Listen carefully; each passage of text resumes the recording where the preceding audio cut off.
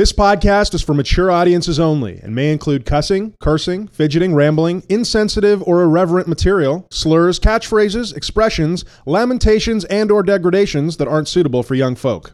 Also, we'll be talking about the reefer. That wizard came from the moon.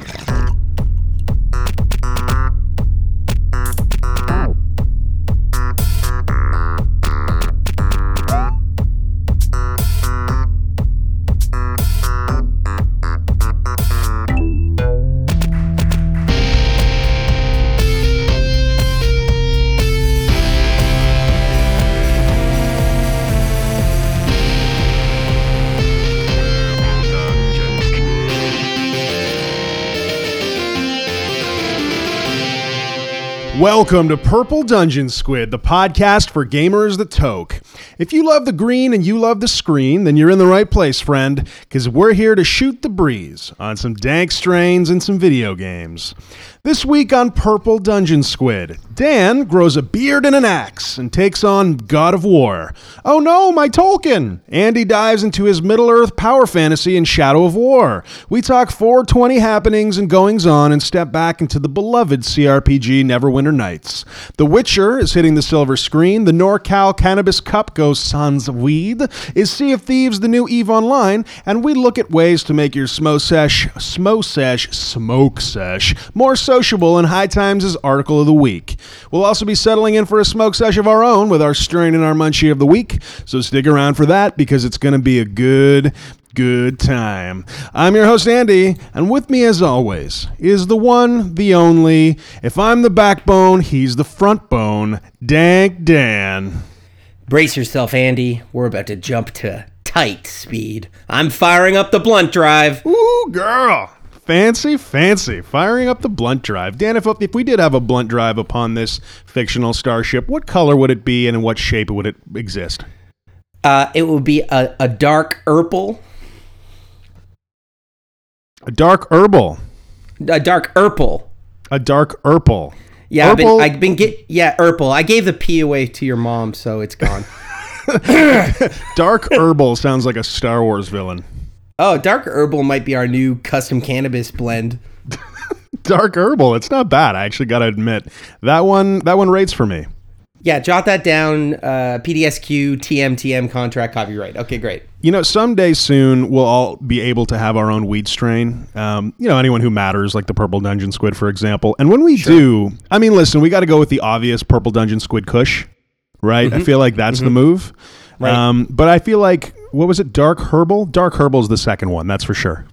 You know, I want to know, how do we get that distinct smack of space cephalopod really into the weed? Right. Like, how do we achieve that? I think maybe we're the first seaside grown Marahoochee. Seaside grown Marahoochee. Yeah, it's like we find a nice peninsula, maybe it's near Baja. I guess we're in Canada, so we could pick a coast and just make sure it's getting that sweet salt air. But like, I just feel we got no Bajas up here, my dude. We got some not lobster a Baja traps. In sight. Sure. Yep, we got some stern, ornery old fishermen. We got a few tugboats. There's some yellow hats there, and some folky Newfoundland music. But we ain't got a Baja in sight. There's some coves. There's some peggies. Oh, a Peggy. There's some nor'easters. Yep. Hey, are you familiar with the aviation called the puffin, the bird? Sorry, the avian. Yeah. The avian. Yes, I am. Actually, I've seen a puffin. I took a cruise up to Alaska as a young man and saw some real puffins. Nice. Well, this is a puffin-based podcast, and so we'll drop a little puffin knowledge here.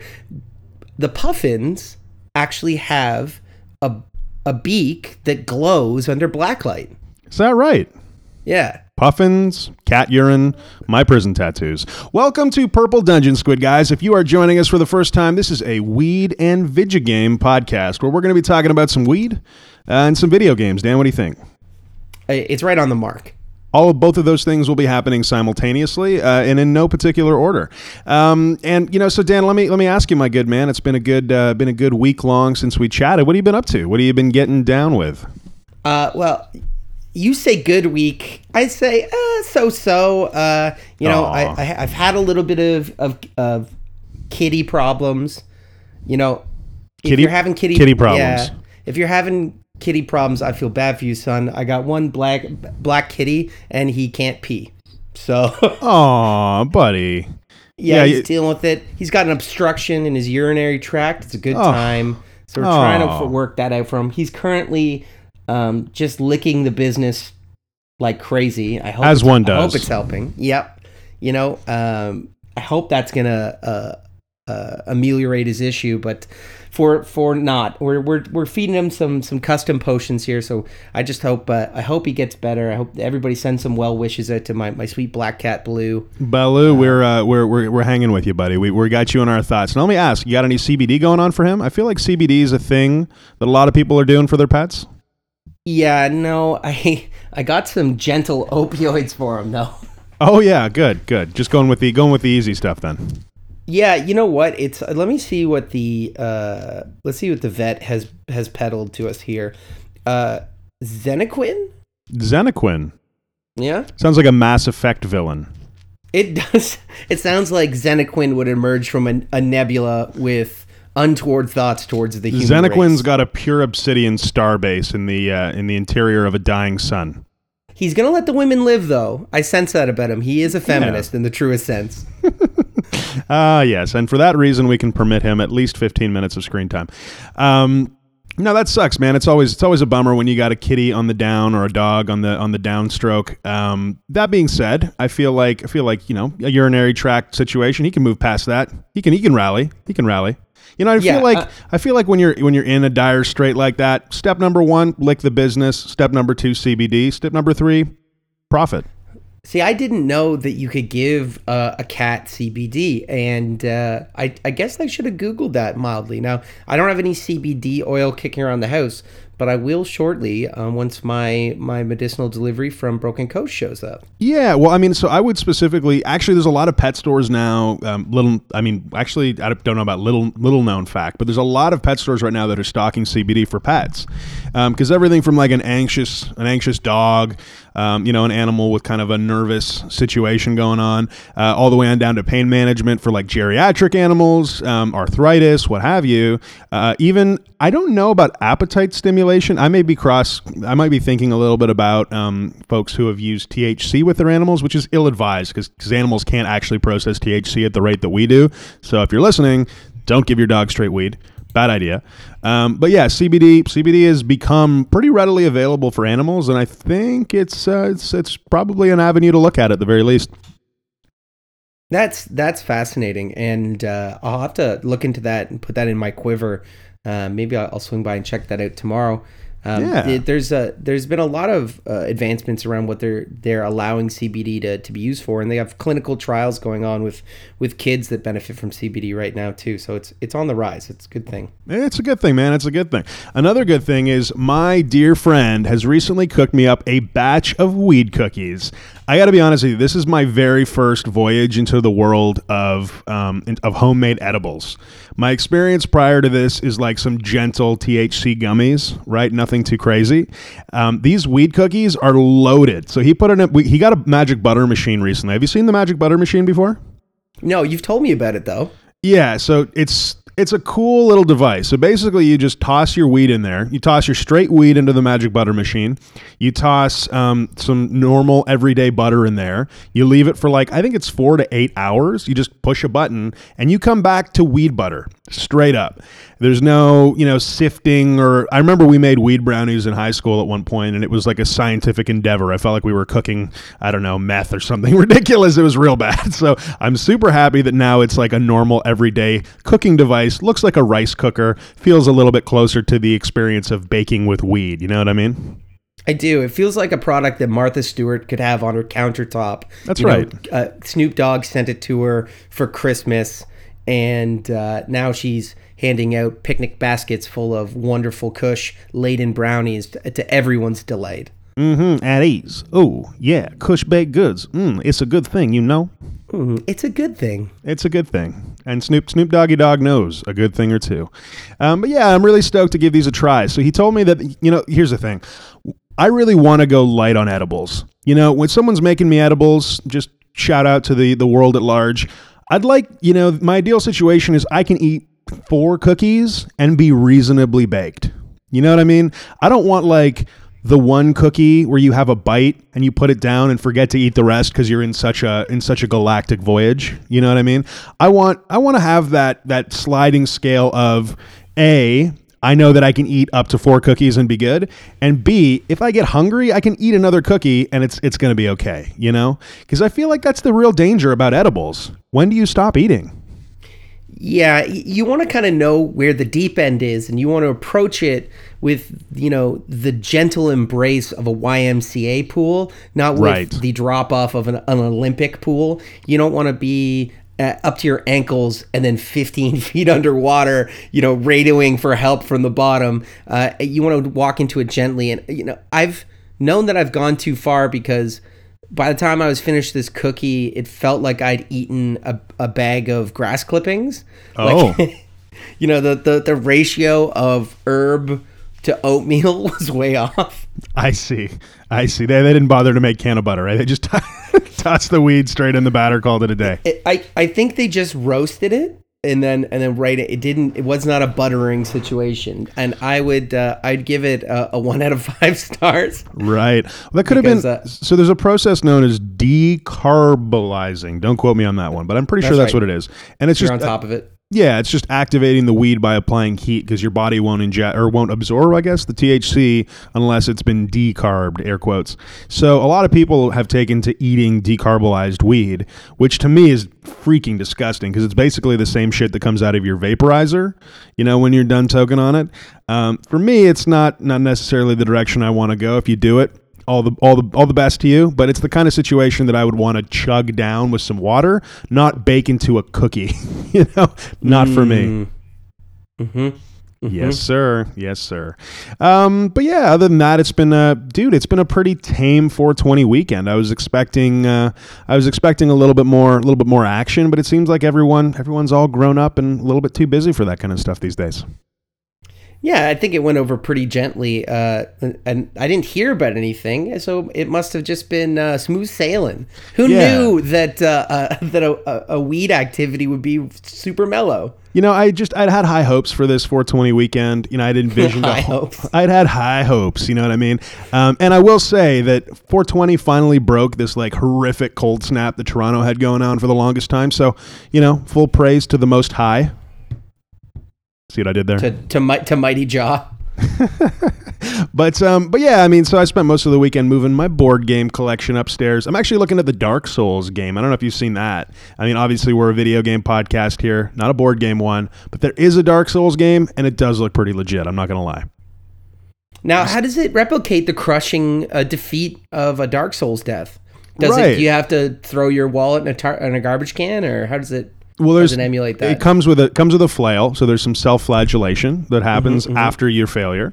Right. And really, they've baked in a little bit of public shaming. It's a group activity after all. But no, for real, this is a game that simulates let's call them pretty tense boss battles of the Dark Souls games on a grid-based map, if you would, and kind of abstracts the combat through this interesting little card system. I don't know. I'm kind of feeling it. We may have something to say about it at a later date if I want to pony up the $120 for that reasonably expensive endeavor. Yeah, that's a fourth of the way towards a PlayStation Pro. Yeah, well, I won't be buying a PlayStation Pro ever, so I feel like it's money well spent.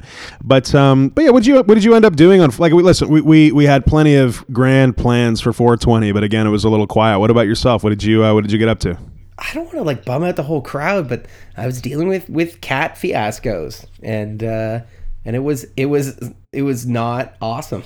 Yeah, got you. It was pretty weak sauce, to be honest with you. So I ate 2 pounds of wings, smoked on a little bit of Star Killer, and passed the fuck out. But maybe that's everybody's 420. I don't know. Yeah, la-di-da.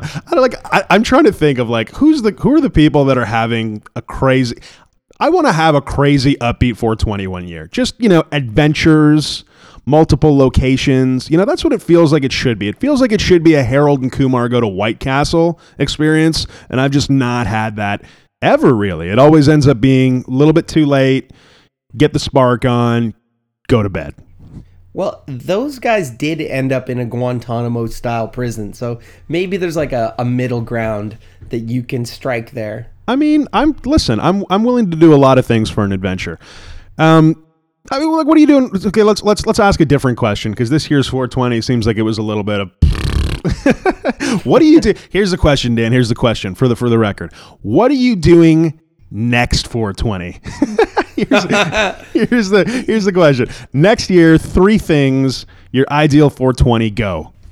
I'm going to thumb wrestle Sting to a stalemate. I'm going to declare that ahead of time. It'll be actually a tantric thumb wrestling match, and we'll battle for hours until we call it a draw. And I think how do you top that, really? I think that's it, right? And the thing with Sting is that it's also a staring contest. Right. So you're not looking at the thumbs. You're making unbroken eye contact with this melodic man. And it's a challenge in there. So Fun the fact, only way to go... we're born on the same day. So really, we could thumb wrestle Sting? and be the same thing. Yeah, me and Sting and Mahatma Gandhi, same day. Wow, that's pretty prodigious and random. When did you realize that you had the same birthday as Sting? I feel like that's something that your mom lets you know.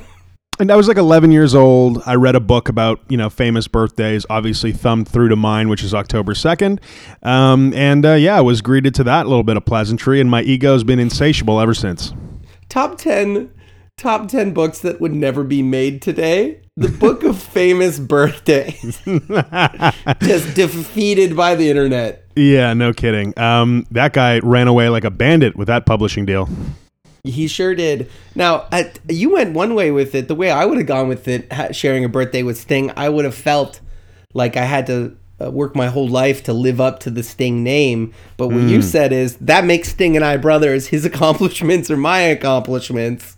Well, I'm going to start playing a lute. I'm just a very confident man.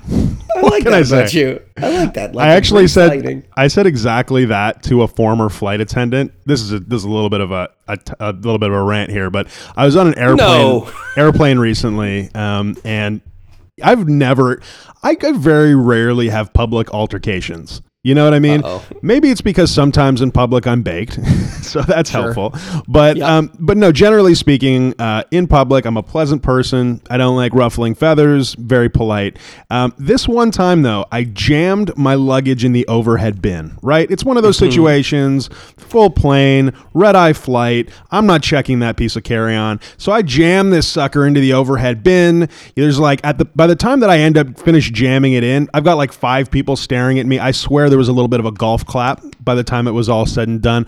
I'm feeling pretty good about myself, feeling a little cheeky. This woman stands up and she goes, excuse me, I'm a former stewardess and that is not acceptable. And I'm like, I'm a pretty confident man. I think it's acceptable, right? I'm kind of playing around with her. She walks up to me and proceeds to give me like a 45-second verbal lashing about how Mr. Confident Man is going to get half the plane killed after it falls out of the air and the overhead compartment bursts open and my luggage falls onto their heads and breaks their necks.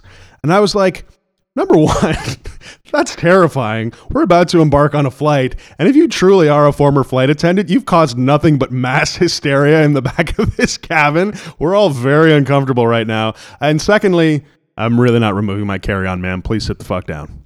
Now, I'm at the edge of my seat about how this resolved, but let's unpack it first because there's a lot there. Now, this lady, key point, former flight attendant, right? So she's been there. Now, what I'm hearing is that while maybe she had a pretty regular tour of duty in the skies, it sounds like things broke bad at least once. Right? Like as she sees you standing there, you're jamming your luggage into other people's luggage, destroying laptops and souvenirs. No, it was gentle. Take it easy. Sir, I have the floor. and she got flashes back. It's flight 227 in Minnesota. Little Timmy's sitting beneath this overhead bin. A man of your similar stature is jamming something in. The plane banks right. It falls out, crushes him. Juice block goes flying. It's just a tight shot on that juice blocks, black and white through the air. Timmy, no! It flashes back to you putting his like, You have no idea what you're doing. You don't know what I've seen. Yeah, well, I mean, I figure either she's, been involved in a pretty serious event, and this is where the authority is coming from, or she's playing armchair pain in the ass. And I'm going to go with likely number two. Armchair flight attendant? This is her court, and court is in session. Court is in session. She's got 2 more hours to relive her glory days. Now, Andy, I got to hear, what was the classic way that you defused this situation? No. This is the best part, is I'm a diffuser. I'm a diffuser by nature. I like to bring things down to an acceptable level and, level with a person because I can see the humanity in everyone. But here's how she ends the conversation. She goes, I can't wait to see you in Vegas. She layered a threat in there. She's sprinkled, and I'm at a loss. I have nothing to say. Like, I'm sitting here. 1 minute I was jamming my bag overhead. The next minute I've got threats, presumably on my life, or at least on my well-being. I don't know. So I sat down, turned on my Nintendo Switch, and promptly forgot about her. But she hustled out of that plane in a hurry. I guess perhaps her adrenaline had calmed down. And by the time we were in Vegas, she wanted to hustle out of there without making a scene. I mean, the Xanax kicked in, probably. Yeah, that bar went deep. Ugh. By the way, now, Xanax, Andy, epidemic. Kids, if you're listening, stop taking those. Don't take that shit. That is bad for you. Also, bad. Children, we're not doctors, nor do we play them on TV. So none of this should be taken as medical advice or opinion. Yeah, that's true. Andy, we shouldn't just be randomly taking people off their prescriptions. Talk to your doctor. Maybe talk to your doctor. It'll be wonderful. Now, that's Andy, I played a doctor in Call of Cthulhu once. How'd that work out? How did? I mean, I was ripped into the 7th dimension by an elder god, but other than that, it went pretty well.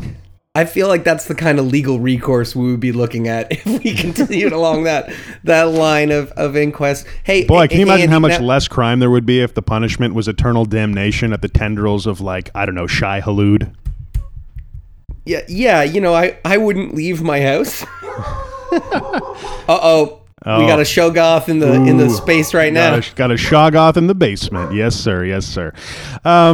Well, yeah. So apart from that useless comment about thumb wrestling Sting, I will say legendary comment about thumb wrestling Sting. Yeah, there you go. 2 more things that you want to do next year for 420. Come on, Dan, give us something good. Fire a very specific gun. That's a T-shirt gun into an awaiting audience. Nice. And hot air balloon ride. Hot air balloon. See, this is the kind of shit I'm talking about. Here's what I want. Number 1, fried chicken sandwich. Don't care where it's from, but that's how I'm kicking off the day. Number 2. Easy opener. Number 2, I want to go to a dollar store, buy some kaleidoscopes, wear them on my face for the whole day. Cranking it up, getting a little bit of Lucy in the Sky with Diamonds. Give me one more. You got it. Number 3, fireworks show. I don't care where, but it's happening. Now, are you going to try and find one already in progress, or are you going to foment a fireworks display? Listen, man, if there's people doing it, I'll join in. If I got to bring the party myself, I've never been a stranger. Beautiful. I like it. Daniel. You know what, buddy? I want to shift gears here a little bit because this is an important question there for the Purple Dungeon Squid audience. Now, Dan, we've been talking about doing Twitch for a little while now, getting a little Twitch channel started. Yeah, like I'm a little sauced up on Twitch culture. I'm not really getting it because it seems like getting into Twitch. It's a lot of self-promotion, which is fine. I mean, both of us we're no stranger to talking about ourselves. But it's like, what can we possibly bring to Twitch? What do you think?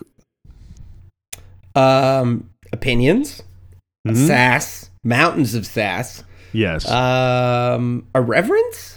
Yeah, I mean, I guess so. Yeah, let's. So I guess we take like our podcast format, we get in the game, we broadcast that live. That sounds like fun to me. I just want to hear, like, listen, if you're out there in Purple Dungeon Squidland and you want to hear Dank Dan and I jumping into a game of some sort, getting that game fired up, presumably playing or maybe just lazing out on the couch with a big old bong, you let us know. Dan, quick, what games do you think would be fun for us to stream? We've been talking about it back and forth. And I was thinking maybe we go to the roots. Maybe we start a little bit old school and do something crazy like Chrono Trigger. Like an RPG playthrough?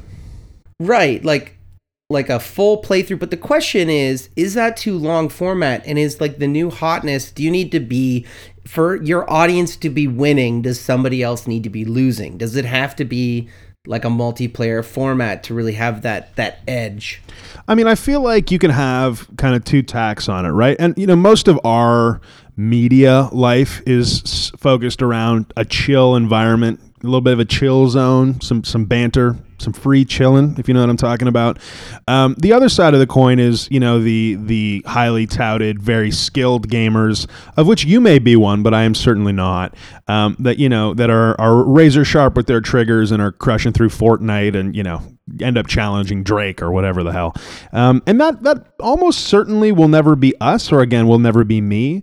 So yeah, I feel like we go with more of a chill thing. I think that, the RPG element could be good. I feel like a couch co-op could be good also.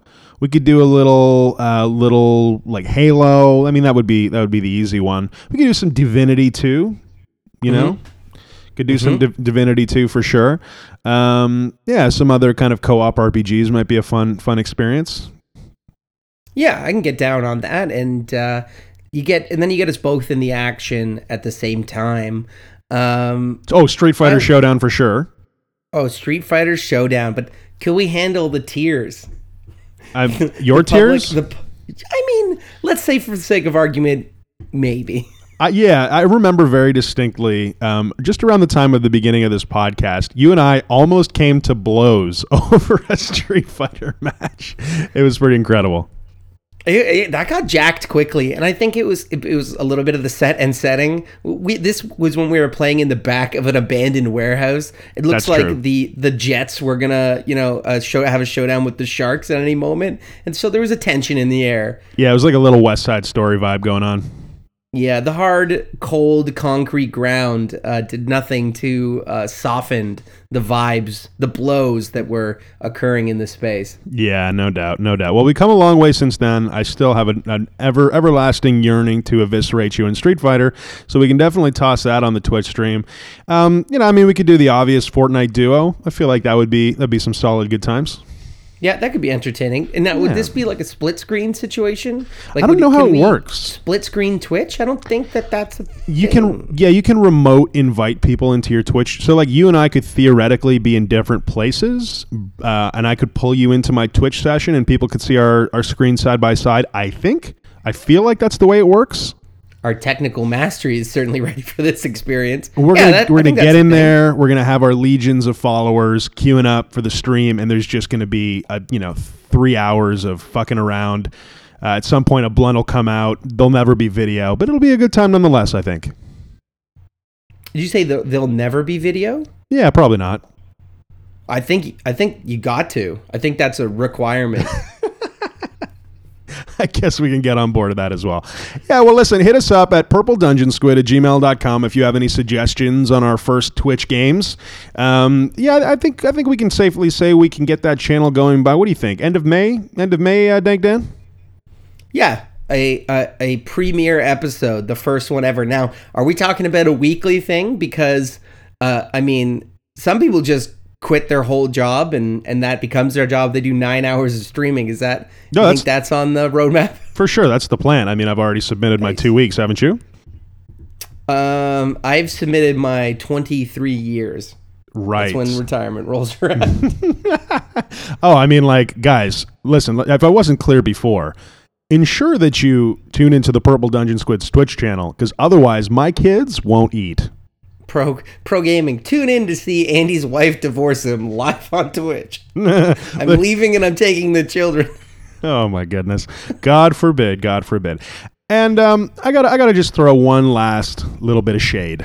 So there's a lovely community on the interwebs called Reddit/trees. Andy, what about the humanity? Do you not see their humanity? So much humanity. Reddit/trees is a wonderful community of stoners talking about stoner-related things, sharing photos of their bongs, of their recent hauls, doing all sorts of fun above-board stuff in the name of weed and good times. And they have a pretty strict no-promotion policy, to which I respect that. But I gotta say, we've got no sponsors on this podcast, none to speak of. I'd like to say that we're a for the community kind of podcast. What do you think, Dan? It's a charity, if anything. It's a charity, Frank. Listen, we're in it for those dollars if you want to spend them. But, until the point that that's the case, we're here for the community. And, on 420. We had a 420 episode come out, tossed that up on r/trees, and promptly got banned. Ban They were like, hey, we like what you're doing with the podcast. It's very cool that you're doing a podcast thing, but get the fuck out and take your shit with you. So Andy, you got onto your keyboard, you got into r/trees, you said, "Hi, hey, future friends, who would like to check out my brand new podcast? Yep. It's fun for everyone." And they responded, "You get the fuck out and take your goddamn podcast with you." And then they went back to their you little jerk. and they went back to their drum circle. Back to their drum circle, and that was it. So no disparaging to r/trees. You guys are beautiful people, but mods, come on. I'm sorry, sirs, to disturb you with my bothersome podcast. Goodbye. And that's as good a time as any to transition into our sponsors. This episode of Purple Dungeon Squid is brought to you by Weed and Video Games. Paying the bills, not paying the bills since November 2017. Also brought to you by Stale Bong Smoke. It's the kind of flavor that said, you missed the boat, but you still got to get to that island. Oh, yeah. Brought to you by the Taco Bell Aftermath. Oh, God. Oh, God, it's everywhere. Brought to you by Adult Disciplinary Spanking. Because Andy's been a bad boy. That is some nightmare fuel. It's upsetting, isn't it? No, upsetting. Brought to you by third-party controllers with flaccid joysticks. They got limp way before their time. And finally, brought to you by being just a little damp. Am I wet? Am I cold? Am I wet? What is it? What is this? What is it? It smells like, what is this, grape soda? Ugh. I gotta tell you, there's nothing more upsetting than just being a little wet. You know, maybe you went to a public bathroom with a slightly overzealous tap. You know what I mean? You know, you turn that tap and all of a sudden, your whole shirt's covered. Not good. Not a good scene. That's not how I pictured it, although I'm totally with you on that. It's like that moment where you like sit on a thing and for a second your brain is like, is that cold or is that wet? Ooh. Am I wet or am I cold? Which there's like an indescribable fear when you're in that space. You're like touching someone. Like your brain's trying to figure it out because it's not very good at telling the difference between cold and wet. Oh, yeah. Maybe it's both. Maybe it's just cold. Maybe it's wet. Do I have a problem? You're trying to decide how much of a problem you have right now. And like, not to get too ridiculous, but in that situation, do you ever just give it a sniff to figure out what the situation? You have to. You have to. You got to give it a smell. You got two options. You've already touched it. You already have it on you. You can either go back and do a deeper touch, such that if you push against whatever is damp, whether it's yourself or the thing you've sat on, that a little bit of liquid will pool around your hand, and then all mystery will be solved. Or you go in for the sniff. And I submit, you got to go for the sniff because otherwise you're dumping both feet into the quicksand when all you need is one toe in. You know what I'm saying? Absolutely. And wouldn't it just be cruel justice if the liquid ended up being chloroform? It's the perfect way to kidnap someone. Hey, does this smell like chloroform to me? Well, actually, if you want to actually sponsor the show, feel free to email us at purpledungeonsquid@gmail.com. Until then, you'll have to put up with all of this nonsense. Oh, Dan the man. That's me. I'm here. You're here. You're here. I'm here. I feel pretty. Oh, buddy. So shitty. Hey, but I know you're having a tough week, man, but bring it up a notch. Oh, challenge accepted. Challenge accepted. Oh, yeah. And then pass my pettings on to little Baloo. I can feel that pain. I can see that pain. I can feel that pain. I want to hug it. I want to hug it away. He's so in so much pain. He's got like a dopey look on his face where he's normally just a rambunctious scamp. And it saddens me. Saddens me. I got you. I feel you. So what'd you get up to playing this week, man? Any hot fibers? Any hot fibers that you popped in the tray? I think any of our close and dear listeners knows exactly what I got into. Ooh. You can hear its call on the wind. Well, I'll let you get into your little Nordic Slaughterfest in just a moment. But I actually jumped into Shadow of War this week. So this is one that's been sitting on my shelf for way longer than it deserved to. I picked this up, I think, GameStop, well, the Canadian equivalent, eBay Games, had a sale on this back just before the holiday season. And so Shadow of War has been sitting in shrink. Every now and again, I can hear the fall-off beating of orcish drums right? And I figured as a 420, this was the final opportunity for me to pop it in the tray, chow down on a little chicken wing, and get going. So I played and enjoyed the original Shadow of Mordor, and this feels so. Just to kind of spoil everything, this feels like just a much more in-depth version of that game. Dan, you played Shadow of Mordor too, right? What did you think of that one? Man, like you said, a great game, very engaging. You know, I poured a ton of time into it. All the systems are tightly packed. The combat, if you've played Arkham Knight, any of the Batman games, it really borrows from that. It's made by the same studio. But I mean, it's a combat system that works and is satisfying and has quick pace. And it's got all these beautiful Lord of the Rings veneers on top of it. They integrate the fact that you kind of shadow step with this elven undead ghost wraith that you're merged with, and really makes use of that. So to hear that they put some polish on the brass of that game and just sort of made it better, I mean, that's an exciting prospect. Yeah, so I got to address one thing that you said really quickly there, which is the Middle Earth veneer, and I got to say that's probably the number one thing that takes this game down a notch for me. Like the Tolkien nerd inside of me, and I am a Tolkien nerd at heart. I love Tolkien. You know, it's a great bit of work. You can go in there for the entertainment. You can go in there for the broader picture of what Tolkien means to say and express about fantasy and about life. And, you know, there are people who devote literally their entire lives to studying up on Middle Earth. It's a real thing. That being said, the way that Shadow of Mordor approaches Middle Earth is quite hilarious. You know, and it kind of makes me question. This game could have easily been any of a million other fantasy games. Could have been D&D, you know, could have been, hell, Game of Thrones, could have been any other fantasy veneer. And it feels to me that I got a bone to pick here because it feels to me like Tolkien is probably the least appropriate IP for what this is, which is a power fantasy, right?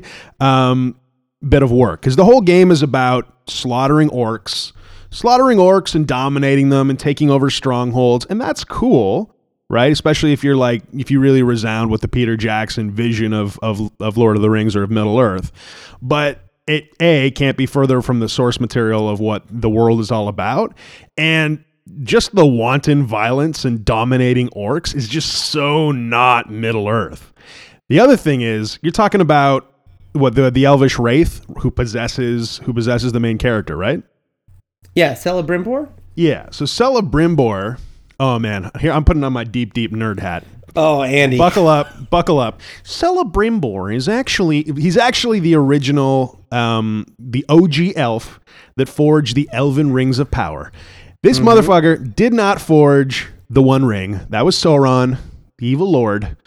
And the beginning of this game opens up on Celebrimbor. And I got to say, like, again, I enjoyed this game, but the opening cutscene for Shadow of War was like, I had no idea what was going on except for the stark revelation of Celebrimbor and this main character forging a second ring of power in the fires of Mount Doom. That's right.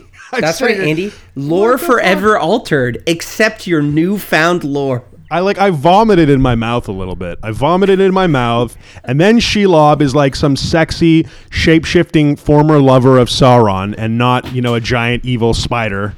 The whole thing is bending my brain in half. And it begs the question, why the hell is this Middle Earth? Am I being pedantic? I don't know. Can I ask you, can't she be both? Can't she be both? In this third age, can't a woman be both a grotesque spider and the lover of a dark lord? I mean, I think we're ready for that, aren't we? Listen, I'm all for empowering women with whatever they need, but being a sexy, shape-shifting, evil lover of Sauron, I don't know. That's right. Doesn't matter. The game's, so again, spoilers. The game's fun, but does the Tolkien veneer make this any better? A purist. I mean, it's not even that. It's like, you know, you sit there and you go, okay, you can make 1,000,001 games and you can apply a license to 1,000,001 games.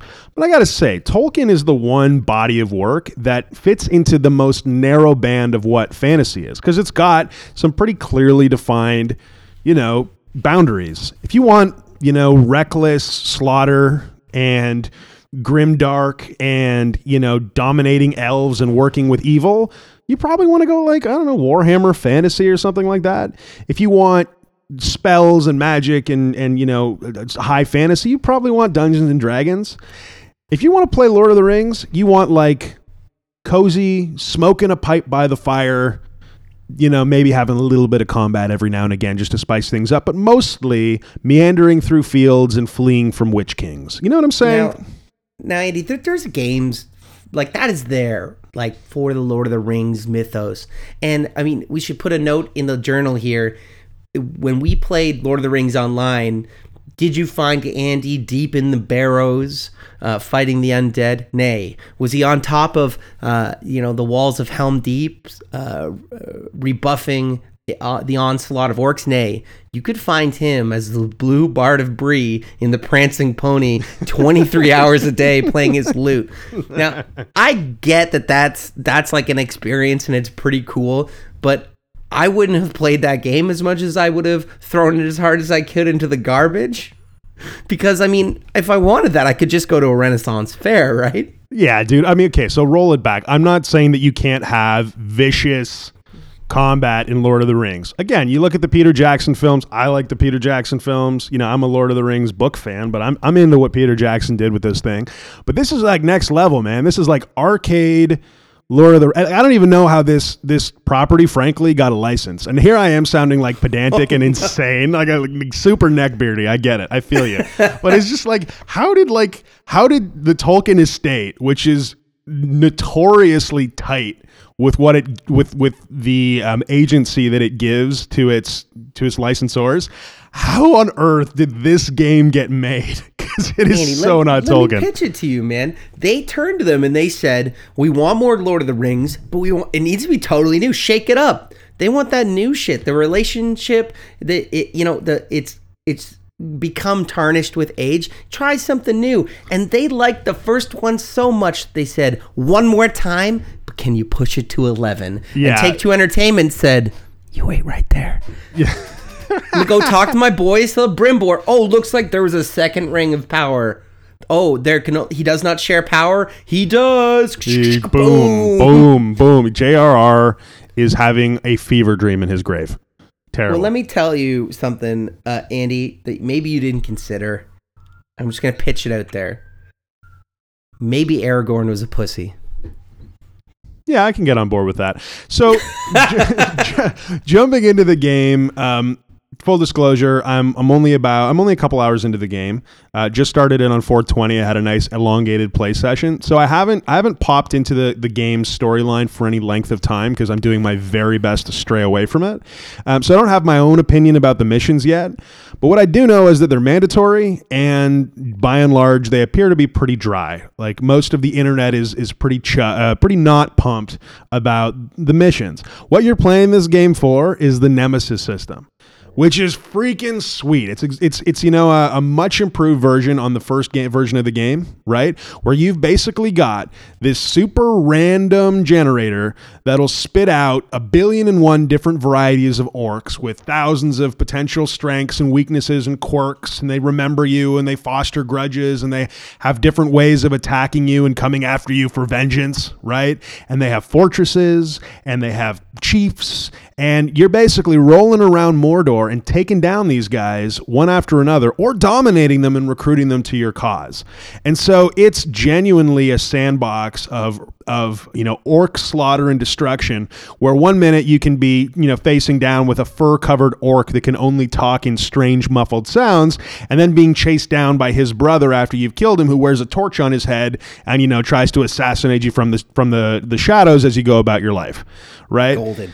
Yeah, so it's got some really cool systems going on, and from what I understand, it's really just the main storyline that stops you from diving in and enjoying all of the systems all at once, which seems like a shame, but right now, I'm having a ton of time laying down some pain in this orc world. Like you were saying, the Arkham-style combat is fun, man. It's just like, you never get tired of the myriad ways that Celebrimbor and his host can go about decapitating Eggs? Orcs. Decapitating Somebody's eggs. I don't know. getting hungry. Somebody wants eggs. So it's definitely a fun time. I'm looking forward to kind of traipsing through and getting a little bit more into the stronghold taking, because I understand that's where the game really shines. For right now, I'm liking it. The graphics, though, ooh, I don't know. They're pretty ho-hum. Have you seen these guys? Like, not so good. Really? I mean, is it about where the last game was at? Yeah, it's about where the last game was at. It really feels like I'm looking at a PS3 title, which is strange. I don't know if it's because... I mean, I can't imagine it's because I don't have a PS4 Pro or whatever. I don't think that's the issue here. I imagine it's because there's a lot of stuff that happens in the game. Like, the game engine is making calls on the fly every second. So I guess that's why, the graphics aren't as amazing as I'd love to see. Anyway, well, it's rendering hundreds of models, right? Yeah, so it's fine. I mean, I'd rather have the gameplay elements anyhow.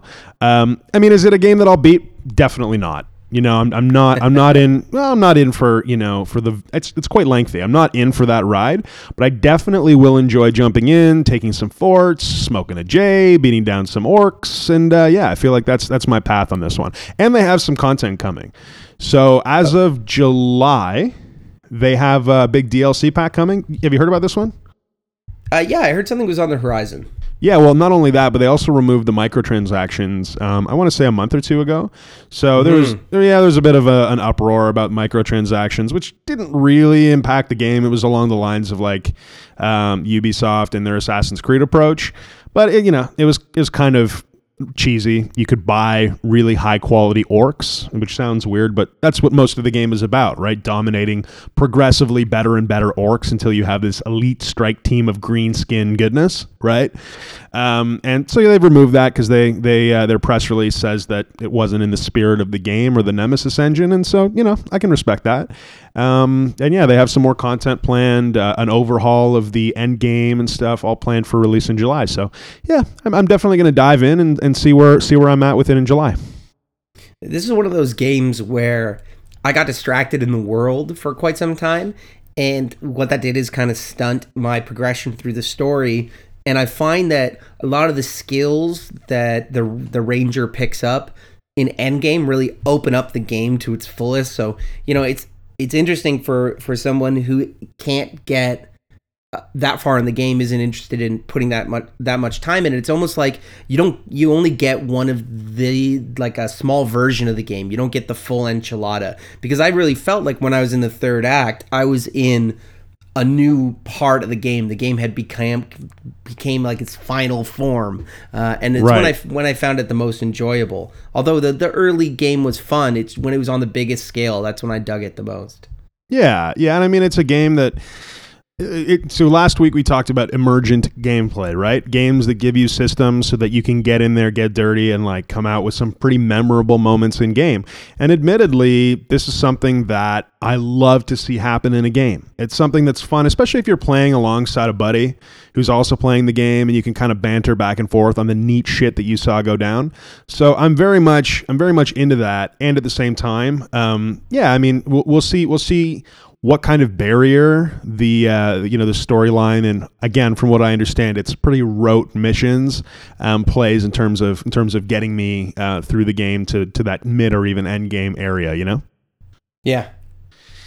Yes, sir. Too dry for Andy, eh? I don't know about dry. I just, there's a lot of games to play, my friend. A lot of games competing for the attention. And speaking of a lot of games, Andy, for me, there's only one game.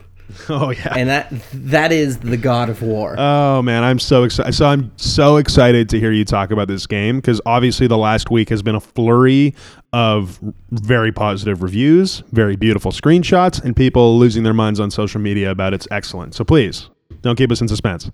When I first heard about this game, I shuddered, because I'd played all the God of Wars that had come out for the PlayStation. I think it's 7 in total, but I didn't play the handheld ones, but it had a lot of releases. And the way I felt about it was this: good game, been there, done that. Right. I enjoyed them. I beat them. They were fun. They were unique. They had their own mark. And I had done everything I needed to do with Kratos. I'd smashed all the heads. I had ravaged all the women. Everything that needed to be done had been done. And I enjoyed it, but I didn't need any more. And that's kind of where I sat on it until the first peaks of this game started trickling out.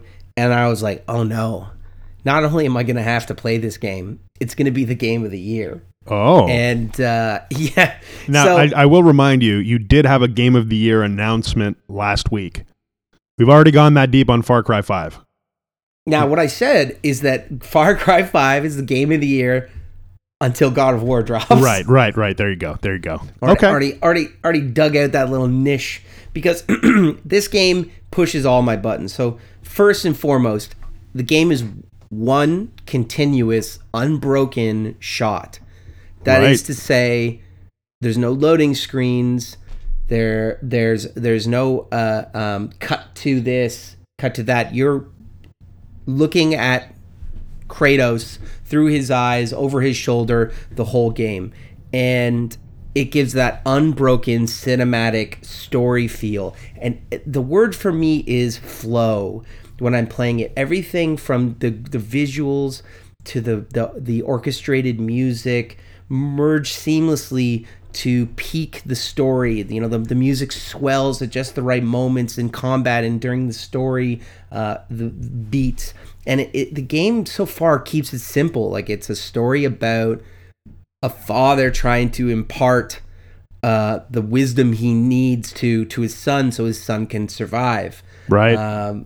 And the father and son are very, very different people. They both just lost a wife and a mother, and so the game is a little bit tender.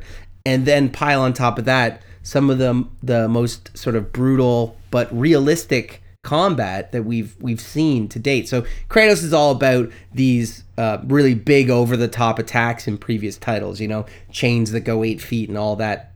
I'm sure you recall. Yeah, no, I definitely recall that. They've brought it back, but just enough. You know, so far I'm wielding an axe and a shield, and while Kratos is powerful, you know, his movements seem reasonable to how you'd wield those weapons. But still with that Kratos spin, like, he can throw his axe probably about 400 feet in the air and call it back like realism, Thor. really, if we're talking about, yeah. Like, and you know, it's one of those things where it walks the line. Like, it's fantastical, but you can also accept it. You know what I mean? Sure. No, I get you. I mean, that's like, obviously Kratos is a character of myth, so you want to be able to see that craziness going on. I like, though, I don't know, something about the Norse element that they brought in, you know, the Viking aesthetic that they have to this game as opposed to the Greek mythology thing, makes it just seem makes that myth a little bit more exciting to me. You know, it seems a little bit downplayed compared to the insane, wanton mythology of Greek myth. I don't know. Do you know what I mean? I do. And it's something that I was refreshed a bit about because they described it as a reboot. And I'm only a couple hours in, so there's not much in the way of spoilers I can give you. But what I thought that meant is that they wiped clean the slate of Kratos' story. But what I'm getting is we're joining Kratos in a different phase of his life, in a latter phase where what's transpired previously doesn't seem to be totally erased. It's still there, but Kratos has just moved on. He's a different man. But you know, the way they play this character is brilliant. He speaks monosyllabically. You call your son boy most of the time, and you'll find yourself saying things like, "Boy, be silent." Oh, and like putting on your bedroom voice, Dan. Well, I hope not. And you know, your son is very much like still tender, still learning. You know, you walk him through his first hunting experiences, and I don't want to give it away because there's a lot of fresh players that haven't jumped in yet. But it's one of these games where I'm 5 hours in. It's just opened up into the open world, and I both want to run through the story and do all the side quests, and that's never happened before, Andy. I usually want to do one or the other. Right. Got you. No, that's neat, man. And it looks like the kind of game that I could really sink my teeth into. I tend to need a little bit more direction in my action RPGs. You know, I tend to need a little bit more of a strong character and a strong storyline in order to make my way through a game without losing track and what have you. And yeah, I think this definitely has the aesthetic that I'm looking for. Yeah, good news. It has that in spades. They've tweaked a couple dials as well. The combat is such that you're not going to see as many creatures on the screen. So far, it won't be 12 and 20. It's, it can be between 1 and 5 usually at any given time. And that's because the individual enemies are challenging. Now, that being said, I've put it on the second highest difficulty. I thought I'd give myself you're such a a little bit of a masochist. break. I have died a lot. I'm not going to lie to you. But a single enemy is deadly. And a pair of them can be extremely deadly. It's one of these games where you have to be facing the guy to block or to parry. So you're 50% exposed. And I like that you brought that up and flying in the face of Final Fantasy 15. Right. I just hold the dodge button and I'm phasing everywhere. Yeah, that's it. The combat is just fast enough to be exciting, but just slow enough to make all your moves clear and deliberate. You know what I mean? But it's like you met your dream girl at the Burger King on Friday, and you're telling me all about her. I feel like you're having a real moment with God of War, and as is the rest of the internet. So you're not alone in that one. I'll have to see it for myself to see the level of reverence that I'm picking up from what you're putting down here. But it definitely sounds appealing. As in, appealing the dead flesh from the quarry that you hunt in the Valhallan Wastes. Oh, wow. Epic. Yeah. So Andy, does that mean you're going to come take a little peek at God of War? At old Chateau Dank Dan? Yeah, maybe so. So what do you think, Dan? Is it 420 friendly? That's the real question here. I'm going to say no. Especially because the combat difficulty is such a challenge. Right. I've been playing it straight. Now perhaps you could set it on easy Andy mode and huff a bone, and maybe that'd be fine. Yeah, I definitely would go easy Andy mode. But no, you know what? I'm not a sucker. I can deal with a little bit of difficulty in my games as long as it doesn't feel arbitrary. As long as I know that I was bested by that group of 2 enemies that came down and laid the smash, I'm cool with that. No, and I poke fun, but the game really does make it okay. Like your easy mode says, I want the story, and I want to work through the story. Right. The normal mode is like I'd like a little bit of a challenge. The next one's like I'd like a real challenge, and the fourth difficulty is give me God of War. Right. Please, melt my face off. Exactly. Punish me again and again, Father. Ah, yeah, some of that adult disciplinary spanking we were talking about. Tremendous. Well, Dan, it sounds like a good time. I'm excited to hear your full thoughts on it after you inevitably master it and make it your girl next week. Dude, I want to head over to the Smoke Sesh, but I have to tell you about a purchase that I made this week that I'm so unbelievably pumped about. Okay, so did you ever play the original Neverwinter Nights? Neverwinter Nights came out for the PC in 2001 maybe, like a long time ago. Yeah, I remember dabbling through it.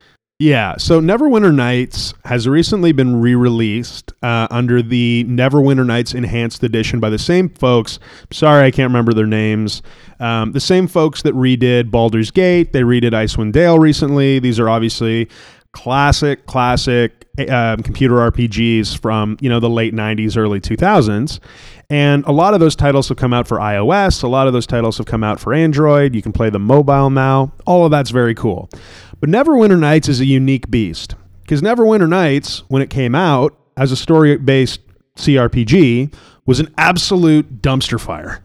It is one of the worst storylines that I've ever played through in a computer RPG. And I was, I picked it up. I was a young lad. I had, barely 2 shekels to rub together. Diehard Dungeons and Dragons fan.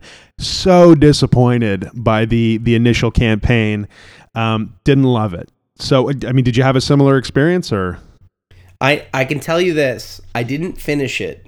Right. So that means like a game's got to work hard to like sour me off its milk, especially around the time that I played it. So, I think I hit a story wall and I went deleted. I mean, like not finishing a game when you're of that age, we're talking about like, school aged, high school aged. That's a thing, right? Because the barrier to entry into getting a new game with limited to no money. That is for you to put down a game, it's got to be truly bad. And so the original Neverwinter Nights campaign, not so good, whatever. I ended up playing that game over the years since then, probably more than I've ever played any other game. I'm going to put it out there. And the reason is because over the years, Neverwinter Nights was iterated on with several expansions, but most importantly, it's probably got to this day, the best modding software out there. So you've got what's functionally an RPG engine that's simple, right? That's done in the flavor of a Dungeons and Dragons, and that an entire community of modders can very easily plug into and make storylines, make modules to play. And, this remastered version is based off of the Diamond Edition. There's a couple, enhancements available. It's now available for Mac also, which is really exciting because I'm a Mac gamer. But I'm excited. So the mod support is still unparalleled, still the best in my humble opinion. I'll tell you about that in a sec. But let me ask you, I don't know, Dan, if you're a mod guy, no idea. I know that you've been a computer gamer for a long time, and lately you and I both tend to skew a little bit more towards the console world. But what's more appealing? Here's the question. You ready for it? A great game with no mods, or a shitty game with extensive mod support? Go. Ooh. You know what I mean? Can you bookend it by giving me two examples? What's a great game with no mod support? A great game with no mods. I mean, listen, you can take your God pick. of War, right? Sure, you can take your God of War, but what I mean, let me focus the question a little more. Right? There's this space that I find so exciting in games like Neverwinter Nights, like Morrowind, which was another exceptional game for mod support, that despite the fact that they're old games, despite the fact that, the base game is varies between either not good to good, but the longevity out of those games, if I were to see another game in that vein emerge with a simple modding system that I knew and I really believed that a modding community of normal everyday people would go out and do the kind of stuff that people in the early 2000s were doing with this game, I would be more stoked about it than, seeing another AAA title come out. Where do you stand on that? It's so interesting, and it, like you said, it's all about the community. And when the community is amazing and they get in and get under the hood, you can see some amazing stuff come out. And one of the chief examples is Fallout 4 on the PC. Mods that extend from gameplay elements, creating a hardcore mode, making the survival more realistic where you have to eat and drink and manage all this other stuff, down to just beautiful textures, basically doing the work of the developers, retexturing the wasteland to something that is just gorgeous, making it darker, adding enemies. And I think a modding community can take a game from a 7 to a 10, and you really can build the game you want. So, my idea of Fallout being perfect and your idea of Fallout being perfect is so different that you couldn't please us both, but with a healthy modding community, you can make that work. Yeah, no, you're right. And, I want to draw just a little note here because, Fallout 4, even let's talk about Skyrim. Let's talk about, what's the friggin' accursed one before it, Oblivion, whatever it is. Mm-hmm. One thing that, there's no doubt these games have exceptional mods that add exceptional stuff, right? That being said, there's something about Neverwinter Nights, for example, and older games, and that's that they're very simple to mod. You don't need a lot of, creating a high fidelity game with high fidelity textures that could exist in today's kind of modern game ecosystem, not for the layman, right? You need to have some experience to create a game of that level of sophistication. Even just the way that the environment interacts with each other. Games today have physics and they have, subsystems that run all manner of simulationist stuff that's going on, right? And yet you've got a game like Neverwinter Nights that's just simple, man. Like if you go into and I've spent a lot of time in the mod editor, you can go in and you can snap together a bunch of environments and you can populate it with a bunch of enemies and you can type out some basic text for the characters inside. There's some basic behaviors that those characters can take, and you can create like maybe not the most incredible from an animation and a whatever mechanics perspective kind of game, but you can make your own story. You can tell a story and create something that's fun enough to plot through in kind of a Diablo style hack and slash situation and come out on the other side and say, wow, I made that whole adventure or that whole module and I did it, with the tools that were available. And there's thousands and thousands of people that have done that to the point where there's 15 years plus of community mods, community textures, community models. You can make just about anything in Neverwinter Nights, just about any storyline you could think of, right? It's like the closest thing to having D&D in a box, the entire spectrum of a human imagination in a game engine. It's pretty cool. I gotta say, it's pretty damn neat. Yeah, and I mean, the distinction there is that, like, Neverwinter Nights made it so you could build stories. There's like a story building emphasis there. It's not just building a new bell or a whistle. It's like trying to give players an ability to tell their own story and create their own module. And it's kind of unique in that field, like you say. One of the things that might be a challenge going forward, and I say this with some sadness, is two of the natural enemies in the video game wilds are DLC and business versus modders. Sure. And one of the first big calamities that came up for DLC outrage was in Oblivion, they wanted to sell you horse armor. Oh, horse armor. Purely cosmetic horse armor. That's a throwback. For something between $10 and $20. Right. And it's like, go fuck yourself. Like, are you kidding me? And because meanwhile, there's already a modding community out there that's like, yeah, I'll make the horse armor for everybody for free. And the business is suddenly going like, oh, they're making content for free. How are we going to sell it to them? And you see that it's like when a game is got such an enthusiastic modding community already built in, how do you feather allowing them free reign to create it in your game to the joy of everyone and still selling them stuff? Yeah, I mean, obviously horse armor is an old question. It's an old trope, right? It's an old issue, and it's not brought up that much except to draw an example like you've said now, but it's a real thing, right? Like it is an issue where you've got people who are creating a game and planning on monetizing that game with additional content. And if you have the infinite masses of people with powerful enough tools to get in there and do it themselves, they'll do stuff that frankly ends up being more appealing than the stuff you can make officially.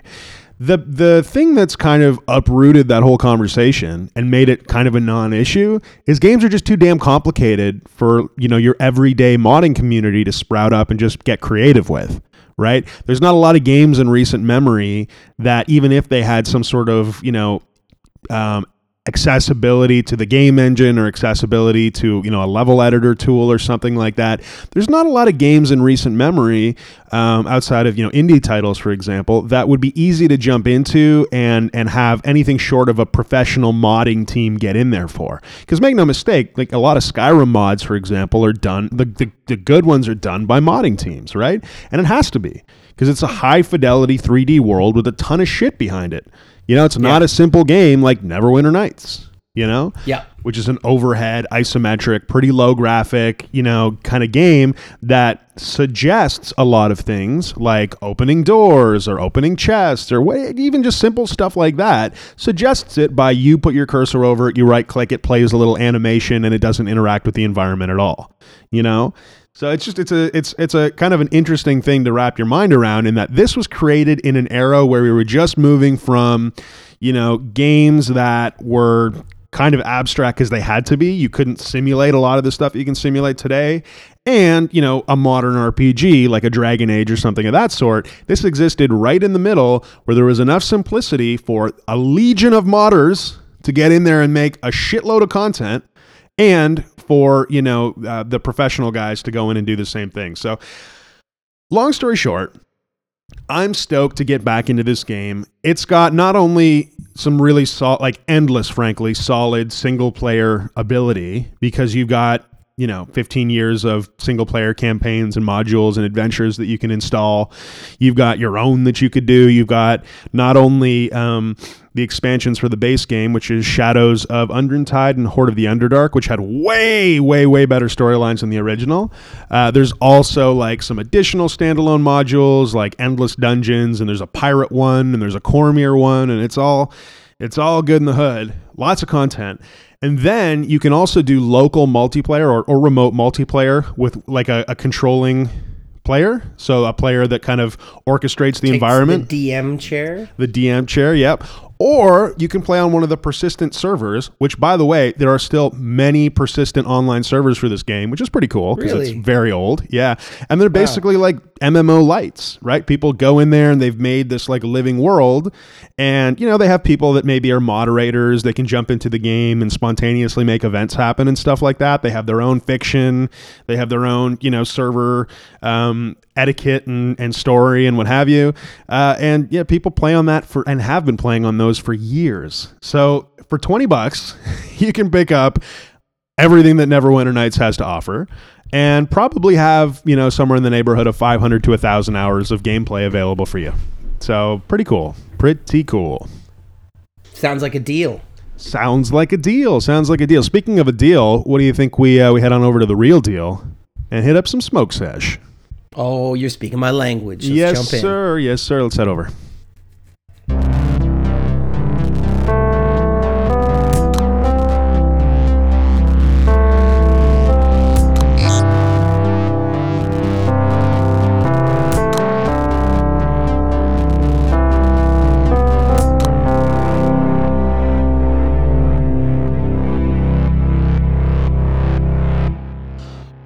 No, Smoke Sesh. Right? Holy big buds, Batman. Holy getting baked, Batman. Zap. Bang. Bubble, bubble, bubble, bubble, bubble. You'll not get away with this one, Smoking Jackson. Fuck. Smokey Jackson, the newest Batman villain. Subsequently, they had to reboot the series and fire that comic book artist. Yeah, he was done. That was it.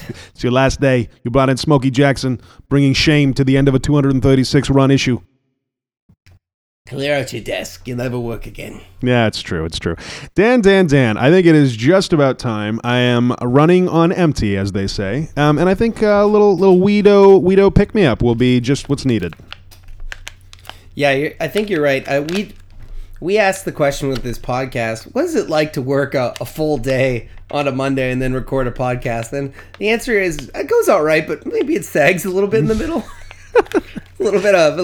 You hear me quietly fall into a kind of coma near the end of that second review, and I'm like, well, I'm gonna need some oil can. Oh, bring it in. It's like building a lean-to in the woods when you've not been prepared to do so. You're building it, and there's a lot of gusto in the beginning, but right around building the roof, you realize that there's just this inevitable little bump in the middle, and you got to prop that up. You're wearing khakis and a button-down Oxford, and you have your laptop bag slung over your shoulder. Yeah, you've gone down in the plane, but you haven't gotten rid of your MacBook yet because you're not at that stage. You're still civilized. You haven't the reality hasn't dawned on you yet. You haven't made body armor out of your QuickBooks Pro.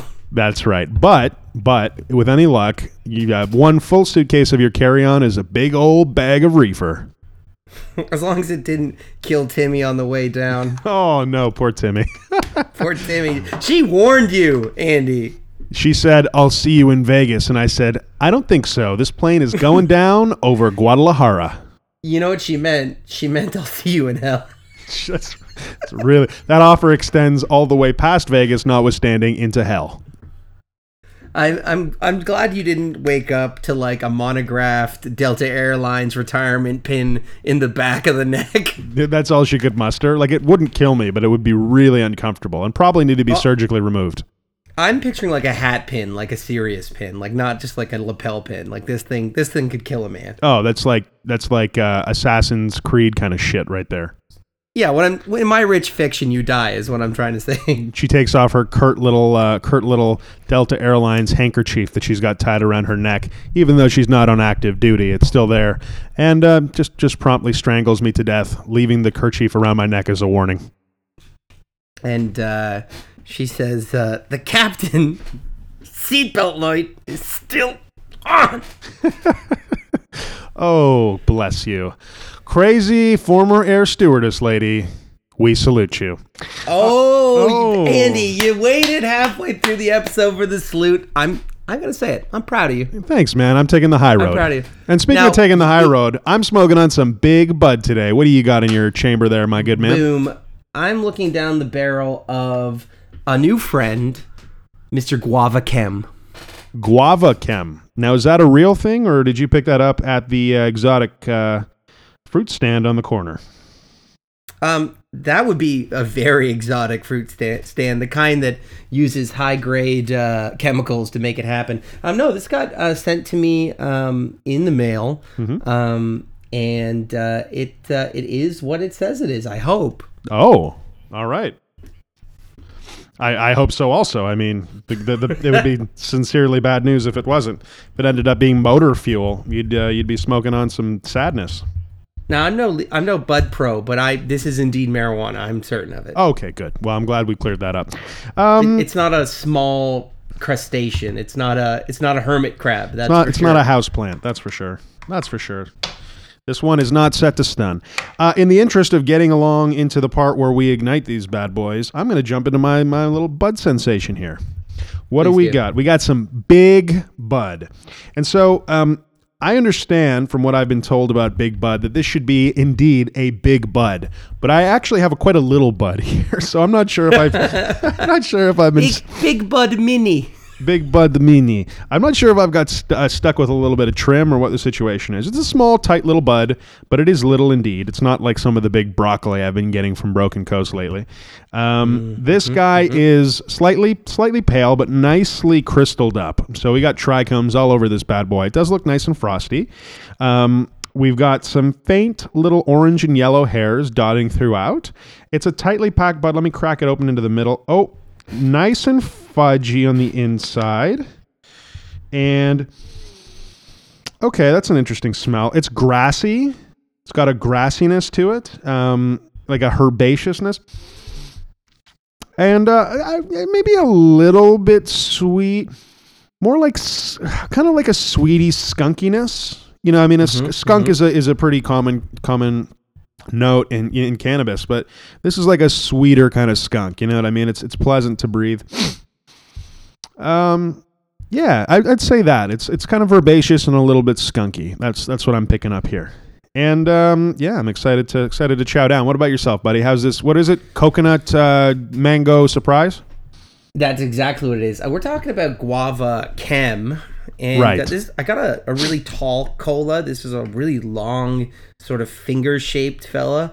You know, a nice smattering of trichomes through it. A little bit more leaf than trichome.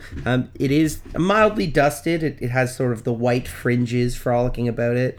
And this one looks like it's been pressed a little bit. It's been a little bit crushed down. Not quite as bad as the weed that I smuggled into Edgefest in 1999, but I mean it has been stepped on a little. Let me just go ahead and get a nose on this thing. There's some lawn care smells in here for sure. Oh, you're the weed man. Yeah, exactly. And just like with some gentle machine gun sniffs,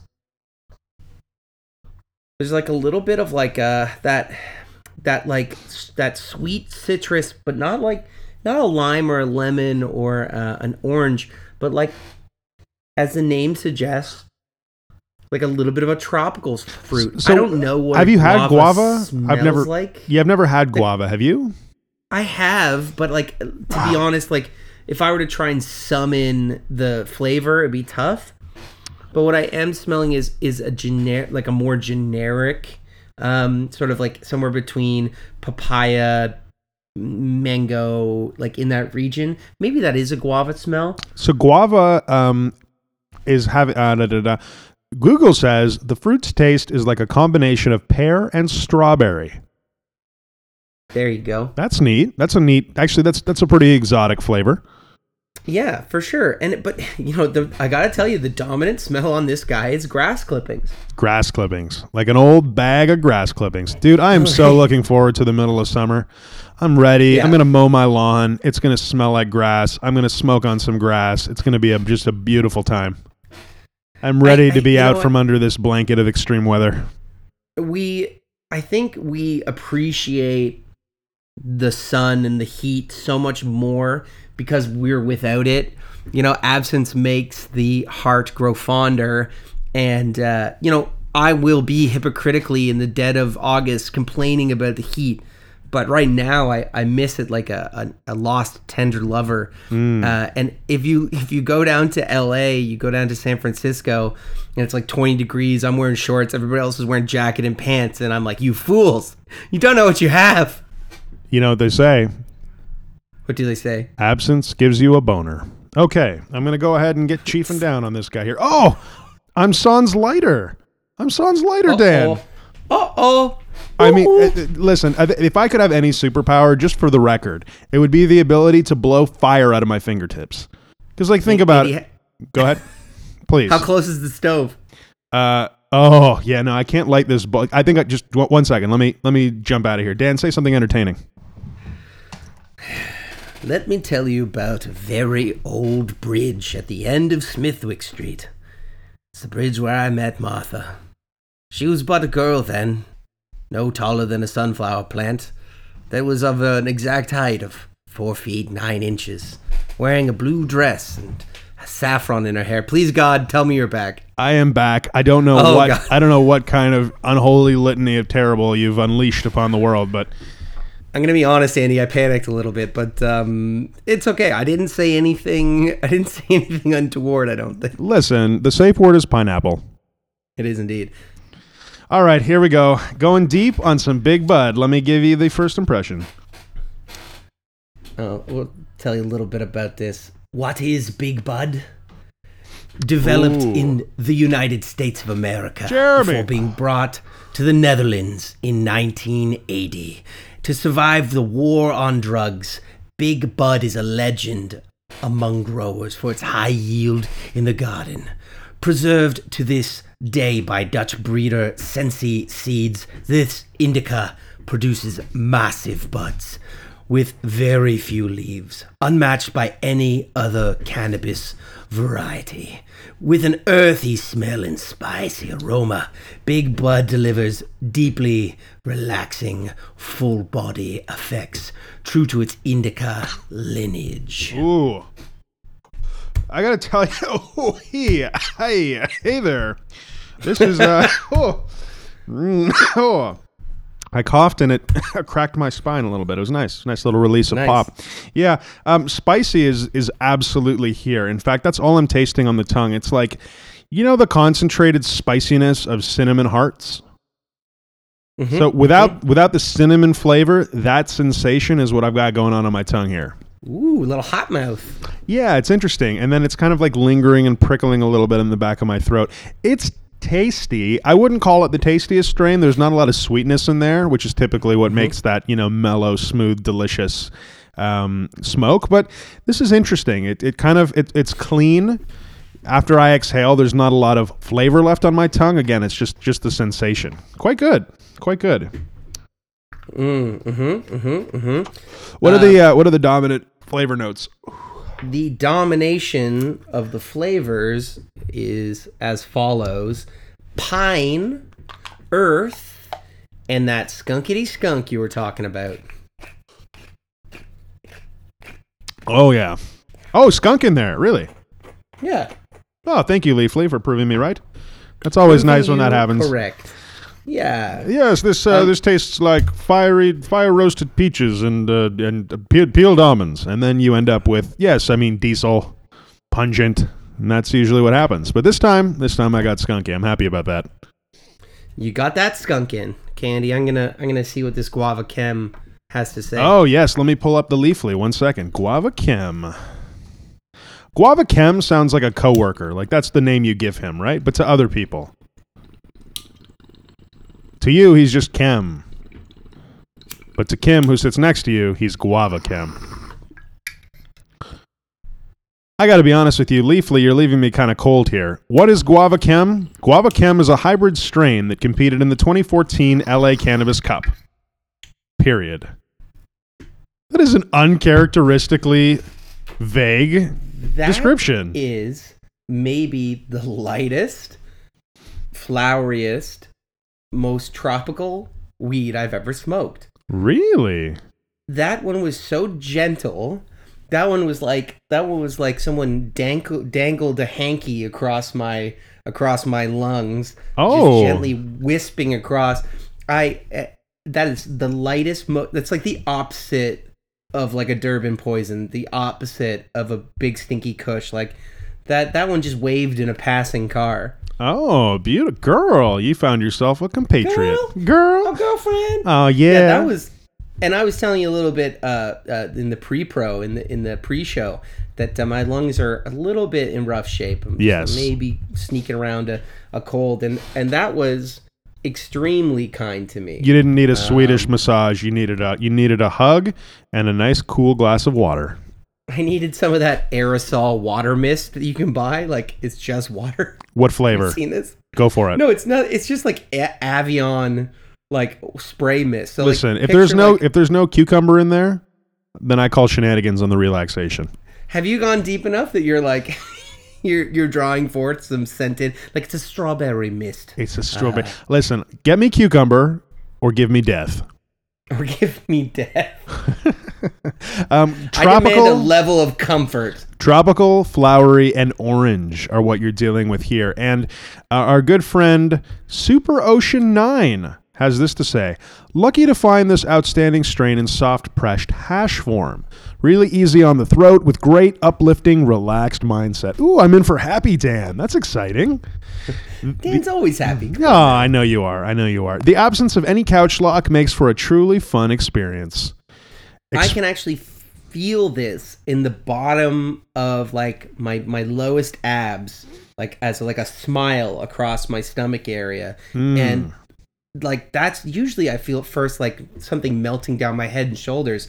This is like coming from my root chakra and heading north. It's opening up your fifth and sixth eye. I hope not. That one, it took a long time to close. It took a long time to close. Dude, I gotta say, so the sensation of relaxation, it's familiar, right? Because this is an indica. It's making no pretenses of being anything other than a nice, mellow, melty couch lock indica. And so the relaxation is definitely familiar. But I will say, it seems to be radiating from my chest as opposed to usually where I feel it is in my shoulders and my neck. And in fact, it seems to have kind of spread as a relaxation mechanism just a little bit more readily. Pretty happy about this. Enjoying it. Yeah. What about you? Yeah. How's that Guava Chem hitting you? No, it's right about what it said about no couch lock. I'm not getting any of that melty. It really is. It says hybrid, but so far I'm feeling that straight up indica, and this is a nice like adjustment to where I was at. Where I was at was fine. But it sort of just took it a little further and didn't put me into Sleepy Town. And don't get me wrong, I like a nice chilled out bake. But this is gonna swing the other way for me, and I'm pleased to have it. Yeah, well, where else but a tropical island with a little bit of guava can you swing the other way? This is coconut in the sun, on a recliner type vibe. Just really enjoying the bake. Nice. Well, I brought some snacks, Dan. Ooh. Yeah, I brought some snacks in the form of Heavenly Organics mint chocolate honey patty. This is an individually wrapped honey peppermint patty in a green package, made by Fairfield Organics in Kyoto, Indiana. Well, bless you. You gonna get fresh. Oh, let's open this up here. So we've got what looks like your standard peppermint patty. Except I can see that honey leaking out around the corners. Nice dark chocolate. Let me see. Let me get in on this. Oh, Oh my. It's got that honey freshness, like a meadow being blown into my mouth through a shop vac. That's both relaxing and upsetting. Yeah. And careful, don't set that thing to suck. It's going to go wrong. I feel like I'm turning into a bee a little bit, Like this honey taste is so pure, so unfiltered, that it feels You're as ready if to pollinate. I'm ready to grow some black and yellow stripes and get down to business. Now, here's a question. Do you feel that stinger coming into play? I'm a stinger and a ringer. How about you, buddy? What do you got for the snack? Oh, man. Let me tell you, if you let honey dissolve on your tongue, it'll just kind of splash out as the concentration of saliva in the honey thins it out. It rapidly splashes down into the corners of your mouth, and it is just a wonderful little treat. Andy, I don't want to eat my snack anymore. You ruined it for me. What did you bring? There's all these ads. You always hear them referencing how much great saliva that their snackological product does. You'll be unbelievable about the saliva that's running down your throat. Yeah, well, I mean, listen, if there's something that... Juicy Tim's breakfast burrito. If there's so much saliva. If there's something marketable about, about a feature, I want to make sure it's on there. Will make you salivate, I believe is what they put on the package. And you know what? In your current state where dry mouth is an issue, I know you're taking what saliva you can get. What God is blessing you with, you're picking up. He's putting down some saliva. I am picking up some gratitude. I love it. Okay, so today I'm bringing to bear some coconut mango bliss granola from the Georgian Bay Granola Company. Straight from the island. How amazing. Straight from the island. That's incredible. You've rolled in with some guava, some coconut mango bliss. You were ready for a day at the spa, weren't you, Danny? I just wanted to relax. Oh, man. He's already got cucumbers on his eyes, folks. Now, this thing is made in our beautiful Parry Sound, Ontario. Oh, yeah. The epicenter of vacations. That's right. And this granola is right on point. It is podcast death because of all the crunching. It's kind of an endearing crunch, really. The only thing it warns you is to leave it in a dry, cool place because it's not good in a boathouse for 2 weeks. Leave it in a dry, cool place. All right. How about the flavor, Dan? You want to get us there? Well, it's a menagerie of oats, cocoa nut, and mango. And it's held together by no gluten. There's not a gluten in sight. And I checked. I looked high and low for that gluten. No gluten's in there. It is nary to be found. They snuck a couple sunflower seeds in on me, and I'm not angry about it. That's cool. And the shape... Yeah, and the shavings of coconut are real. They're fingernail shaped or size. That's how you know they're the good ones. Hearty. When it looks like Graham's fingers have shed their nails into your cereal, you know you're in good shape. Oh, why are you bumming me out? Saliva and Grandma's nails. I don't know, we're on a gross streak apparently. You know what this could really use? Some shredded octopus. Just right in there. Doesn't need to be cooked. Just a nice, chewy, upsetting crustacean. Wouldn't that be good? Wouldn't that just be heavenly? Whew, I think Andy, you know what it feels like to me? It feels like it's time for the dank dive. You are more than right, my friend. So listen, The Witcher Season 1 is coming to Netflix. Oh, Geralt? Geralt! It's Geralt. It is Geralt, which sounds like a horse's name if we can all be honest. So the first season is looking to shape out to be 8 episodes long and will be shot in Eastern Europe. Because let's be honest, to paraphrase the creator, this show couldn't take place anywhere else. They said the same thing about Hostel. Oh, yeah, that's true. That's true. If you're going to get kidnapped and sold to a sheik, you're doing it in Eastern Europe. So regarding the tight episode count of 8 episodes, the show creator and showrunner Lauren S. Hisrich says, it might not seem enough for you, but creatively, it's the right call.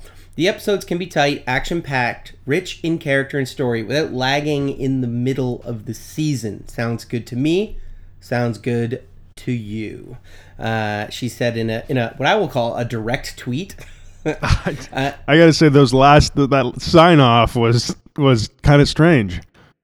Well, sounds good to me. Sounds good to you. That's a great way to end a point. She tells you how it sounds. She's like, you like. I like it. You like it. I like yes, it. Ma'am. You like it. That's a very forward way to sign off. Lauren, you got some stones, my girl. She's channeling Geralt right now. She's channeling. She's in there. Like. That's it, man. That's it. Now, I'm Andy, really interested in this. How do I feel? Andy, how do you feel about the 8-episode episode mark? Yeah, I mean, like, I find actually Netflix shows tend to suffer from being just a little bit longer than they should be. Mm-hmm. You know, It's my humble opinion that a lot of shows that are done in 12 episodes could have been 8, you know? And so I feel like The Witcher, although it has a super long, rich storyline, you know, in across all 3 of the games that it represents, and I'm not sure what the actual scope of how much Witcher content they'll cover, or if indeed it'll just be an original story set in the Witcher universe. But I feel like, at least for testing the waters with Geralt, I feel like 8 episodes is exactly the right length. I couldn't agree more. And if I could prognosticate, I think they're going to go the Game of Thrones, James R.R. Martin, Tolkien route, and go ahead and play out one of the books, and in general, like, start with the book's sort of tempo, and then get a little loose with it if you want in later seasons. Mm-hmm. Right, because it's a book written by a Danish writer, I believe. Is the like a series of books?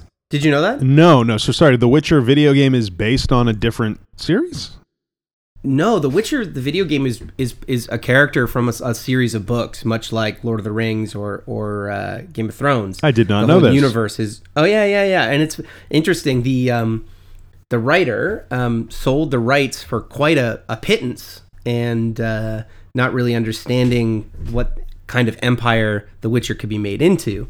But I think he's getting compensated nicely on his... the more recently licensed access.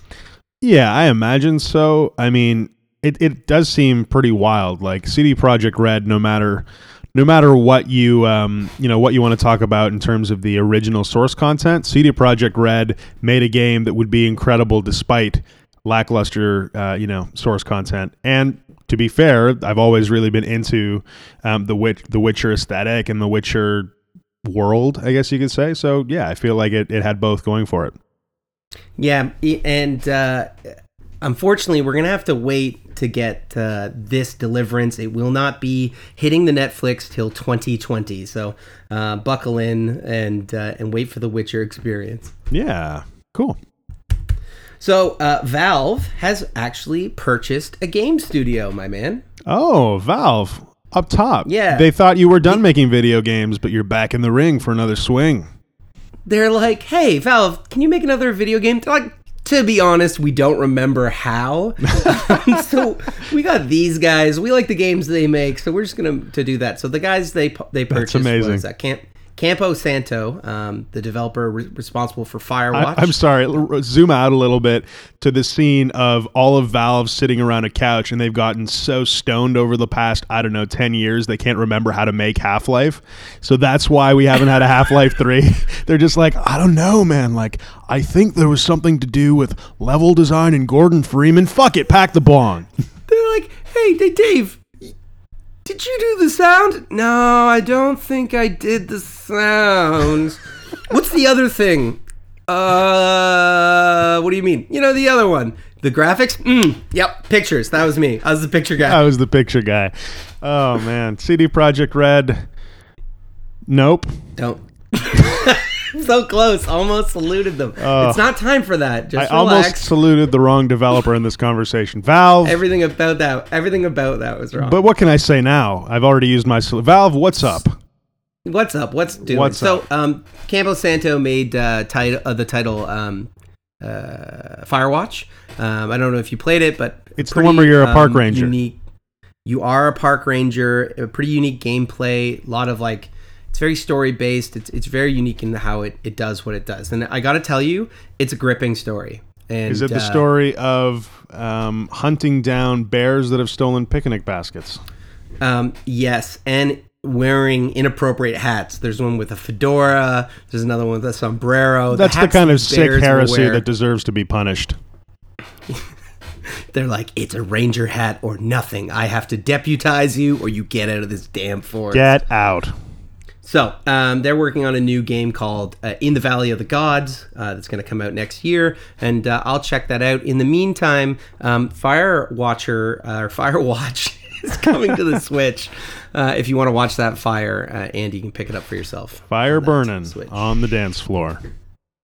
So back to my old steady crush, God of War has had a fiery start. The UK numbers, which is where we get who releases the numbers the first out of anyone. God of War has unthroned Far Cry 5 from the top sales spot.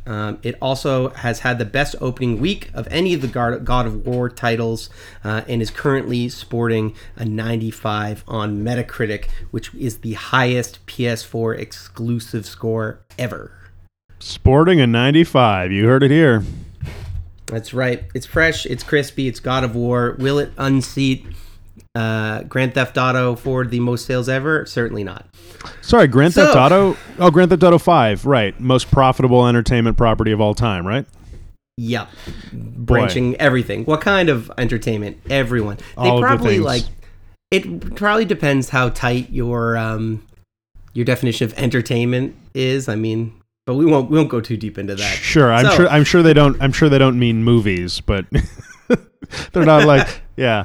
That's, you know what? Listen, I'm really pleased that God of War has had such critical reception. Especially, did you see that? I don't know if it was a Twitter short video of the reaction of the developer of God of War, like the project lead. I'm sorry, I don't know his name, but he posted his genuine reaction to seeing the Metacritic score of God of War. And, you know, this is a really tender moment of a guy who's been making a game for 5 years, and you can watch him break down into tears when he sees the review. So, and even better, he comes out afterwards and has a conversation about how, you know, he wanted to post this on social media so that people could see his genuine reaction, but also so that he could set an example for his son, who's been having an issue kind of crying or sharing his emotions with his parents. He wanted to show his son that, you know, even grown men can have genuine reactions on social media. So it was like, wow, he's like a triple heartwarming tale, this guy. Triple threat. It's like a beautiful lesson to his son and also a little bit of vulnerability. And you can get it because the thing about Metacritic is you're not just reading that 95. The hits keep on coming. It's like there's 20 reviews, 25, 40, then 50 reviews, all like best game ever, you know, yeah. 9s and 10s, 9s and 10s, 9s and 10s.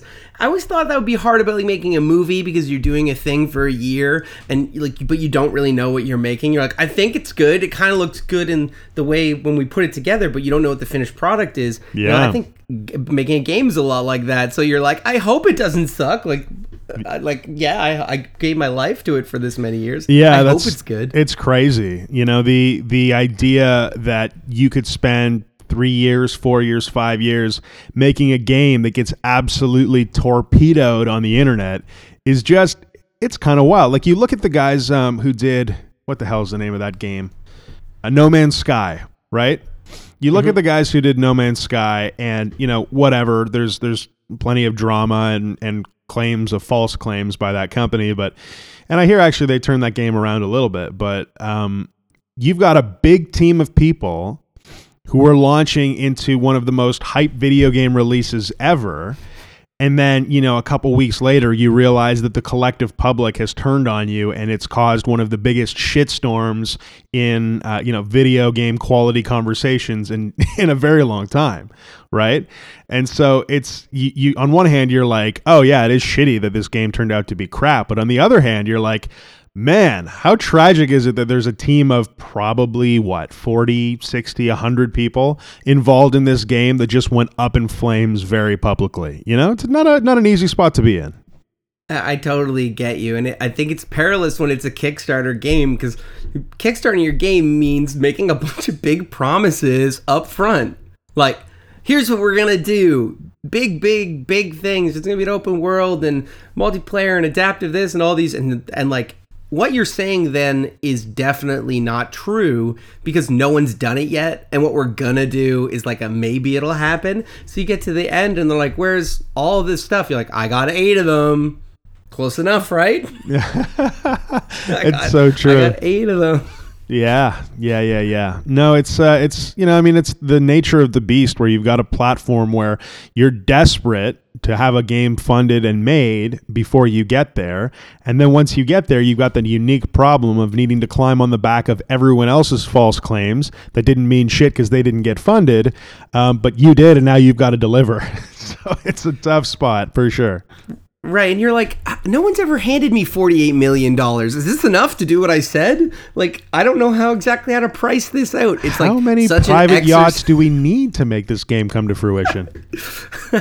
I don't even know. If you want to see who somebody really is, hand him $50 million. Yeah. Or don't hand them $50 million. Run away with it, and then you'll really see who they are. Take their word for it. Listen, you steal $58 million from any man, it'll show you the true stuff of his rage. Oh, it's his money. You took his money. You took his money. You've robbed Bill Gates. That's it. He's probably the only guy at that level. Yeah, Bill Gates for sure. Yeah, I feel you. So good news about some bad news. Do you recall Square Enix canceled their Final Fantasy VII remake months back? Oh, Squeenix, what did you do? Well, they didn't like what the developer CyberConnect 2 was doing, so they jerked it back in house, and they've put out some recent word on Twitter that the remake that's now being seen in their environs will be more than a remake. They're looking to surpass the original, and due to the huge reaction, they're looking at nothing less than a new creation, not simply a remake. Interesting. I wonder what a new creation means in the context of Final Fantasy VII. Such a beloved game.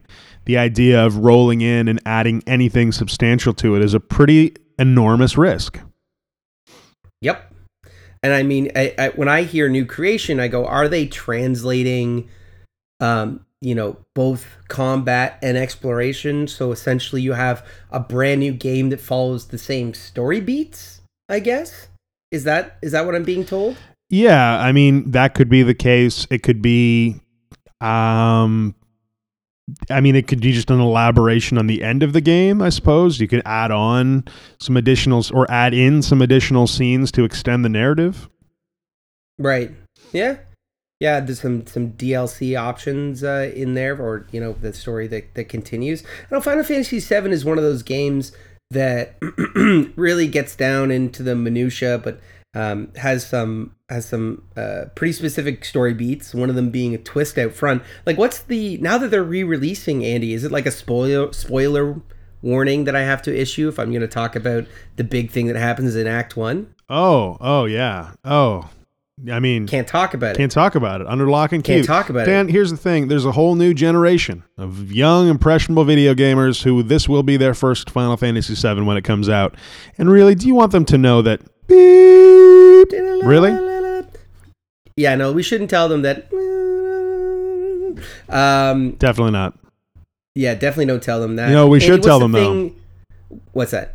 Wow. Wow. Wow. Wow. Wow. Wow. All right. Andy, what they need to drop from this game is the casino section, or vastly revamp it. It's like a bunch of mini games. It's the worst. Sub game. I enjoyed the sub game. There's like a 3D submarine game that's in there that's pretty good. The rest of them, hot fire, could probably be dropped. And because I was doing the completionist run, I played and beat all those games, and it was I'm gonna say 7 hours of hell. What was 7 hours of hell? The casino? The casino section, yeah. No, it can't be that long. I feel like it was. There's like a fair amount of chocobo racing you have to do. Yeah. I feel like maybe I'm grossly overestimating it, but that's my... Well, it's like you beat it when you were a kid, right? So, 15 minutes at that point feels like 15 years. Yeah, I guess that's true. I beat Final Fantasy VII in one sitting, though. It was one 76-hour stretch. Sickening. Yeah, so you're right. I could have been into quite of a fever dream state by that time. Yeah, and some may say you've never really recovered. Yeah, there's a school of thought there. Learned at school. Well, Andy. I'm gonna be picking up this Final Fantasy remake probably regardless, and it's probably gonna be all right. Yeah. It's probably gonna be okay. It's going to be a good thing. It's going to be a good thing. Dan, you know what I love even more than the Dank Dive? What's that? I love when people write us letters. Isn't that a nice thing? Every now and again, we get a nice email over to purpledungeonsquid@gmail.com, and it's usually very positive, and it usually asks some pretty interesting questions. And Super3, that's spelled S-O-U-P, soup, or 3, which is making me hungry, he writes, "Hey guys, ridiculous show. I love listening after I smoke while playing League of Legends. Somehow my win rate has gone up while listening, which doesn't make sense because I spend a lot of time laughing." Oh, isn't that nice? Kind. That's so nice. Thank you, Super3.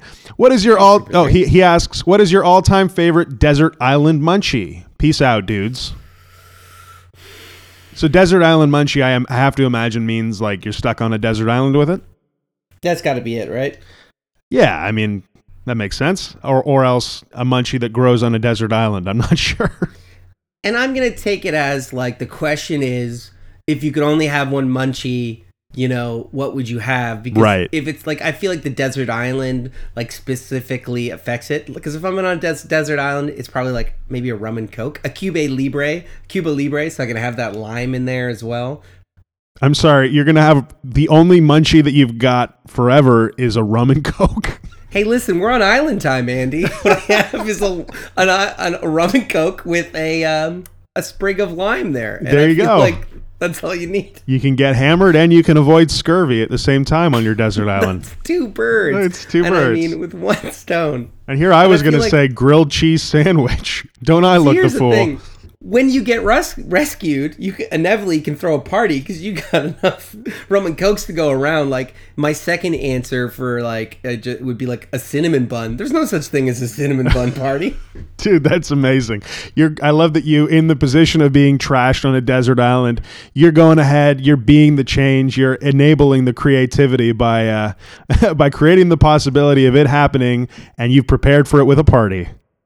You know what? And how else are you going to attract Jimmy Buffett from 500 nautical miles away? No. Jimmy Buffett is not coming for rum and coke. He only drinks margaritas. I mean, when you're the Margaritaville guy, you've had enough margaritas. When somebody serves you this, you're like, I never should have wrote that fucking song. I got diabetes. Everybody calm down. I need a rum. I feel like and he's coming up to your island to save you, sees the rum and coke, and sails right on by wearing a Hawaiian shirt and waving at you happily with 15 gorgeous women. Here's what happens. He goes, I'm like, do you want some rum, Jimmy? He's like, sure, you got Diet Coke? And I'm like, and just he turns around the chip. That's a good one. Oh, my. Would you believe yes? It's already disappearing. He's out of there.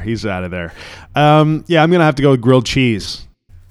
No survival elements there. Probably scurvy at an accelerated rate. But grilled cheese, whew, man, is it ever delicious. I feel like it's a good answer for like munchie, just straight munchie, but on like the desert island, you're getting sand in that cheese every time. Oh, and it's not a jungle island; it's a desert island. I think hell is picking the sand out of your melted cheese. That's hell. Yeah, it's like in order for you to atone for your sins on earth, an angel sits you in the corner and says, "All right, here's 4 pounds of cheese and about 2 cups of sand. Pick every grain out, and then we'll let you through the gates." Oh no! You're just fumbling in cheese forever. It's Sisyphus's stickiness. Oh man. Yeah, it sounds like the worst.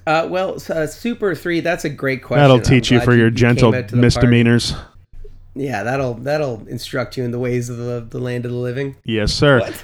Thank you, Super 3. Very nice email. Wakanda on fire. Do you feel like he's pro Wakanda, or is he against Wakanda? I think like Wakanda's winning the college ball bracket right now. Right, I got you. It's not like burn round. Wakanda. It's like Wakanda on fire. You know, like like he's wishing it. I'm gonna choose to not let that be. I'm not inviting the darkness. You're not inviting the dark one. Wakanda on Fire writes, "Thank you, Purple Dungeon Squid, for talking so much about Far Cry 5. Oh, nice. The game was not on my radar, but after listening to Dank Dan talk about it, I picked it up and am having a blast. Cheeseburger is the man. Smoke on Andy and Dank Dan. Oh, no. Smoke on Andy and Dank Dan." that comma placement, very important. Comma. Wow, Wakanda on fire. I'm now on fire for Wakanda on fire because I'm glad to have been of service. Yeah, you know what? I feel like you went deep on Far Cry 5, and we're all the better for it. I would love to know how you fare with your feral bear across the countryside. So let us know. Let us know when your victory arises. There you go. So this past 420 weekend, a little bit of a strange piece of news. The High Times Cannabis Cup.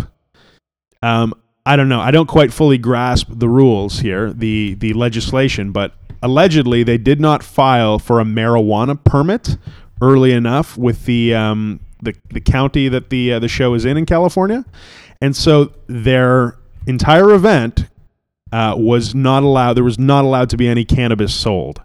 So you've got that's a tough or officially enjoyed in any way. I think so. It is that's a rough stipulation. I don't know. I think you can have a baseball game here, but no bats. That's the only thing. NBC News says that an estimated 20,000 marijuana enthusiasts now face a cannabis-free 420 at one of the nation's premier pot festivals after a bureaucratic standoff. So I'm not sure what the actual reality on the ground was. I'm sure there were still many people enjoying cannabis. But yeah, I mean, pretty big damper on, one of the High Times Cannabis Cups, which is obviously one of the premier industry events. Can I ask you a legislation question here, Andy? Legislate How long me. do you think it takes to get a permit? How long does it take to mine a permit or construct it or draw it down from the heavens, however it takes? How long do you think that would take to get together? Well, I don't know how long it takes to get together, but legally they need to receive local approval 60 days before the start of a festival, and I imagine they filed it later than that. It feels like the county hates money. Yeah. Loves rules. Loves rules. Really big Loves on them. rules. Big really ones. loves those rules. But hates money and fun, it sounds like, as well. Yeah. I mean, yeah, man. 20,000 people were planning to attend. You got Wiz Khalifa, I think, 2 Chainz, Rick Ross. You got some people at the High Times Cannabis Cup. So it's like a pretty substantial, especially in a state that just legalized this year, it's a pretty substantial cock block. Not you don't love to see it. You don't love to see it. It's so funny because legalization means you're allowed to have it, but also means that you are being legalized, as in to say there's going to be like some channels through the bureaucracy of our legal system that allow you to pass through. And the permit for the event in California is one of them. And that's one of the understandings you need to embrace about legalization. It's so interesting. Have you ever heard of MAPS? Multidisciplinary. They do research into psychotropics and things of that nature. But anyway, he was talking about how MAPS. It's a research group. So anyway, the guy who runs it was talking about how they tried to fight the legal precedents for so long and fight them in court and sue them. But he's like, the way they ended up getting it done is they went to them and said, hey, we want to do this research and we want to use DMT or we want to use psilocybin and MDMA to treat, say, post-traumatic stress disorder. And they're like, we'd like to do that. What would you need as an agency, a licensing body, to let this happen? This is to the FDA at the time. And they're like, well, you need to make this much in a certain batch so you can use the same stuff for everyone for years. So like, okay, and it's something like they had to make 10,000 drums of it or something. So they make like a ridiculous amount. And they're like, and you have to have it in a super secret vault and you need to have guards and all these other things. Like, we'll do that too. And they're like waiting for them to be like, oh, we can't do that. They just said yes to all their crazy legal stipulations until they're like, okay, I guess you can do it. And they're like, well, here we go. And it's just interesting how that's what legalization means. You're like, you have to be willing to jump through the hoops and cut through all the red tape. And sometimes going with the flow works better than rallying against it. Yeah, well said. Well said. Anyhow, I'm sure everyone had a good old time at the 420 event. Regardless, I'm sure there was plenty of cannabis smoked. But yeah, whatever county was non-compliant on that 420 event. Come on, man. Come on. Be cool. Be cool. What's that problem? Come on. Just one time. So this is an interesting little element here. So Sea of Thieves, you're aware, the Microsoft-only pirate seafaring light-on content game that released a couple weeks ago. Yes, sir. Yes, sir. So on Reddit, there was some Sea of Thieves players competing to see who could find the most treasure. And so if you don't know that much about Sea of Thieves, it's an open world PvP game. Again, a little bit light on content, but basically the whole game is structured around finding treasure on islands or through various PvE, like player against computer pursuits. And then, sailing that treasure around, spending on myriad things, and of course, engaging in pirating activities or being pirated yourself, right? So Long John Silver turns to One-Eyed Bill and says, "Treasure hunt! Treasure hunt." Yeah, I mean, it's a good old-fashioned treasure hunt. It's interesting because, this game kind of slipped right under my radar, A, because I don't own a Microsoft console, and B, because, it seemed like it had been a flash in the pan and a little bit, again, light on content. That being said, I saw this contest going on, and it's neat because first and foremost, the amount of time sunk into the first player and the second player and their fleets to go out and accumulate the amount of treasure that they did, which was whatever the number is, 274 units or whatever it is, was pieces of whatever, was between like 14 and 16 hours. So that's a long ass stint rolling around and collecting treasure. Mm-hmm. And the entire time they're on a ship that could be pirated by other players, right? So it's got that little bit of a blood pumping element where you're going through. And you know what that made me think of, Dan? What's that? It made me think of EVE Online. Have you ever played the game? The Eve of the Seas. Yeah, I've dabbled. Yeah, me too. I mean, it's the kind of game that's a lifestyle game. Basically, it's a sci-fi simulator where you pilot ships all over the place and get blown up by functionally people who are participating in open war or piracy against you. Very similar in this instance. Two of the only games that almost insist on piracy. Yeah, I mean, like, what else do you do other than become a pirate? This one is unabashedly a pirate game, so that's helpful. But, what I was thinking is EVE had kind of a similar fate when it launched. Now, admittedly, that was a long-ass time ago in the early 2000s. It's still going strong today. But when EVE first came out, it was largely regarded as not being super impressive and there not being too much to do. But fast forward, 10 plus years, and they've got endless content. And what's interesting about that game specifically is it's one of the most retellable games out there. It produces some of the most interesting stories about emergent gameplay, right? Like, I don't know if you've ever read the article where, it's basically a 4-page article in PC Gamer where they outline 6 months of subterfuge on the part of like 3 or 4 guys who infiltrated an opposing corporation and stole, I think it was like $100,000 worth of goods if it were translated into, real world money. A heist. It's a heist, yeah. And it was one of the most fascinating gaming related articles I've ever read, right? So I feel like maybe Sea of Thieves builds up some content over the next few years and becomes the piratey equivalent of EVE on a console. What do you think? Man, that's some lofty goals. I wonder if they get there. EVE to me has this like veneer where they want you to go deep. There's so much detail, and Sea of Thieves as it is right now, it feels like very fluffy, but in a fun way. Like I have not played this game, Andy, but I would. To me, it's like a Monkey Island MMO, and I kind of love that. Right. So I'd hop on board, and I think you'd have a good time. You kind of just you got to know what you're getting into. And this one is also on the PC, so I should probably give her a gander. Yeah, I suggest that you do, because I'm definitely curious about it. But yeah, I mean, I feel like the lack of content is, obviously troubling about the game, but the idea that there's a community doing fun stuff like this, maybe points into the fact that there'll be some player-generated intrigue and conquest going on as more and more features, roll out through Sea of Thieves. So anyway, time will tell. Do you think pirating? Do you think like pirating around the Spanish Main is a better theme for an open world kind of sandbox PvP political sim than space? What do you think's better? Well, I mean, space you can do whatever you want. You can get weird in space. As one does.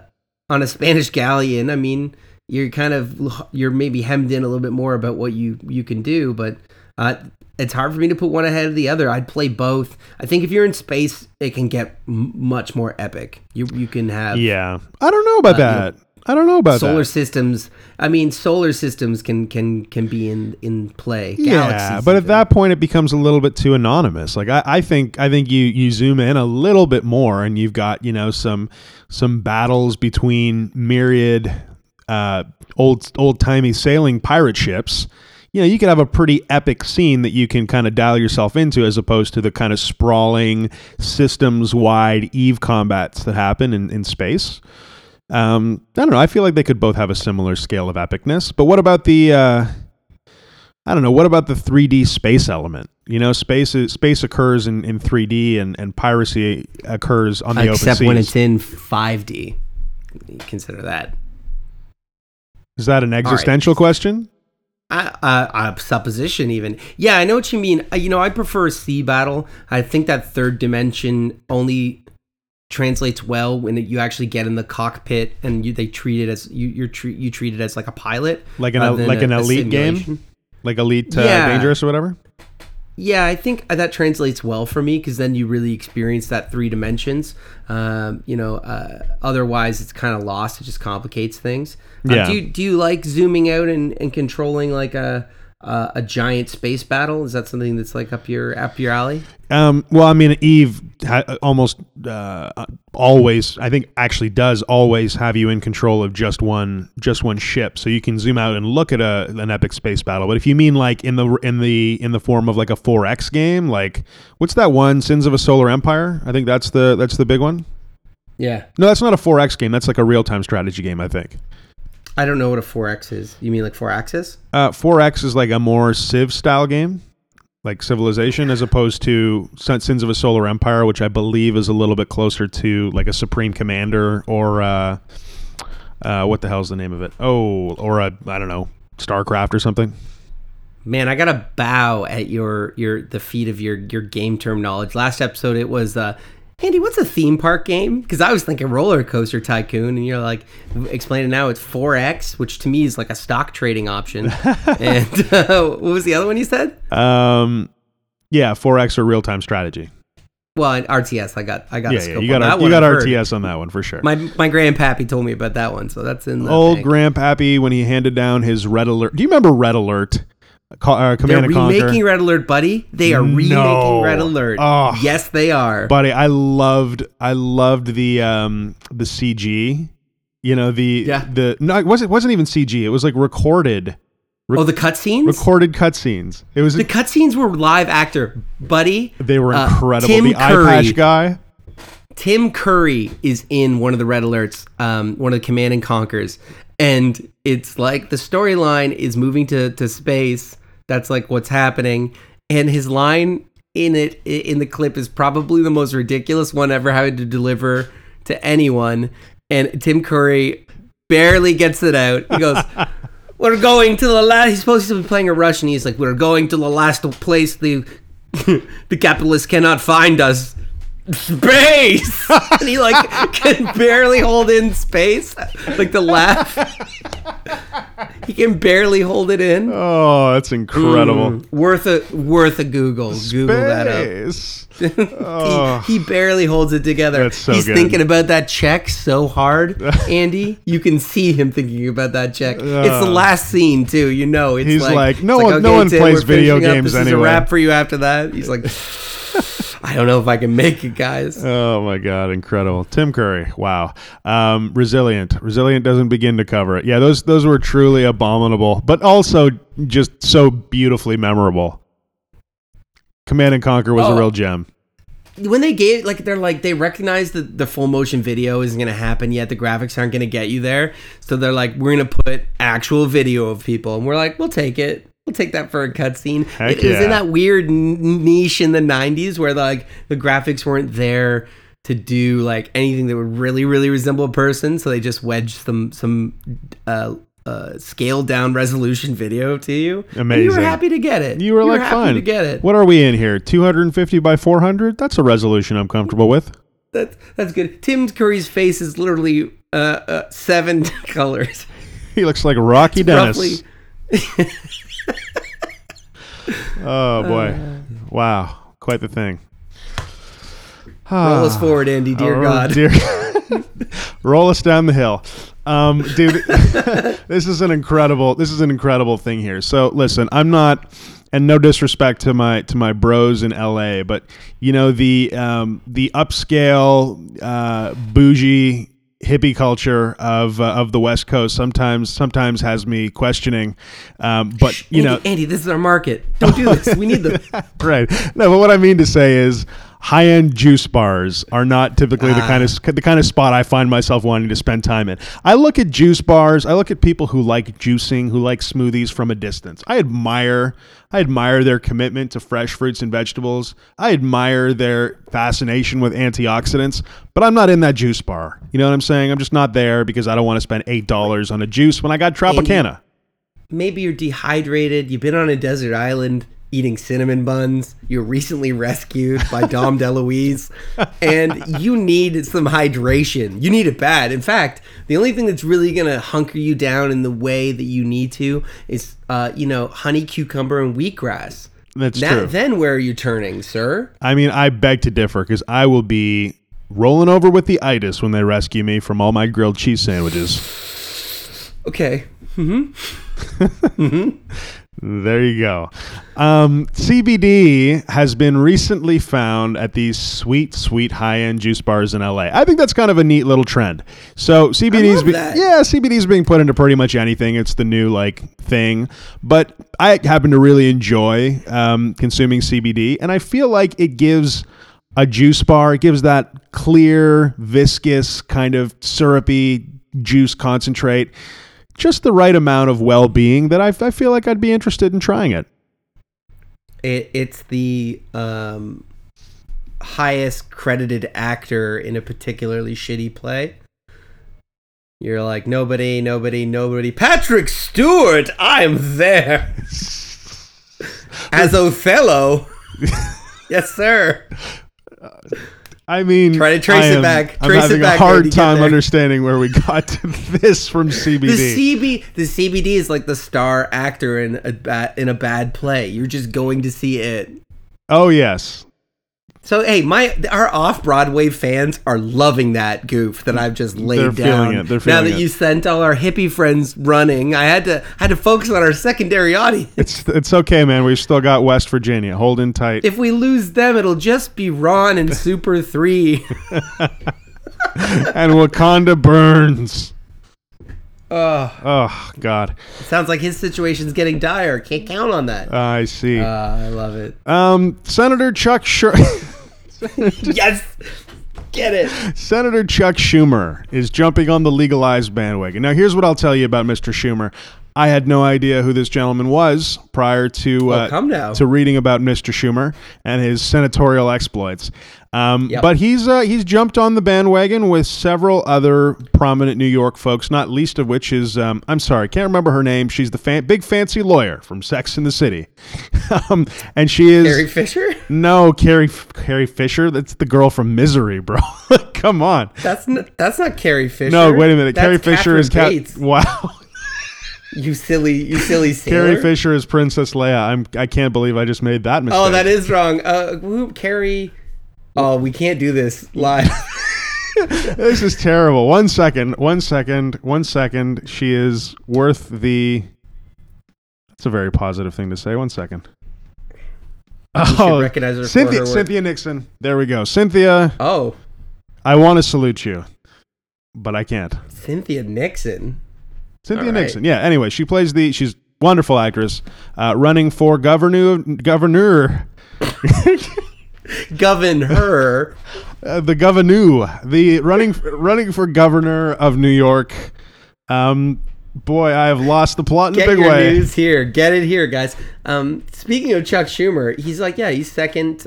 He's basically second command at the Democratic Party. It's like him and Nancy Pelosi that are doing their best to corral Trump away from nuclear war. Just keep him out of that side of the playpen. Let's get out of that zone. But yeah, anyway, so, you know, it's nice to see kind of some presence in the American Senate, leaning on a little bit. I mean, listen, they're the minority still, right? But leaning on that legalized Who's bandwagon. The minority. The Democratic senators. Oh yeah. They're like in terms of red and blue, it's more stacked towards red at the moment. Yeah, I think so. I mean, yeah, that's how American politics work. They hold less seats. Yeah, I understand what you're saying. I mean, I've been holding seats all night.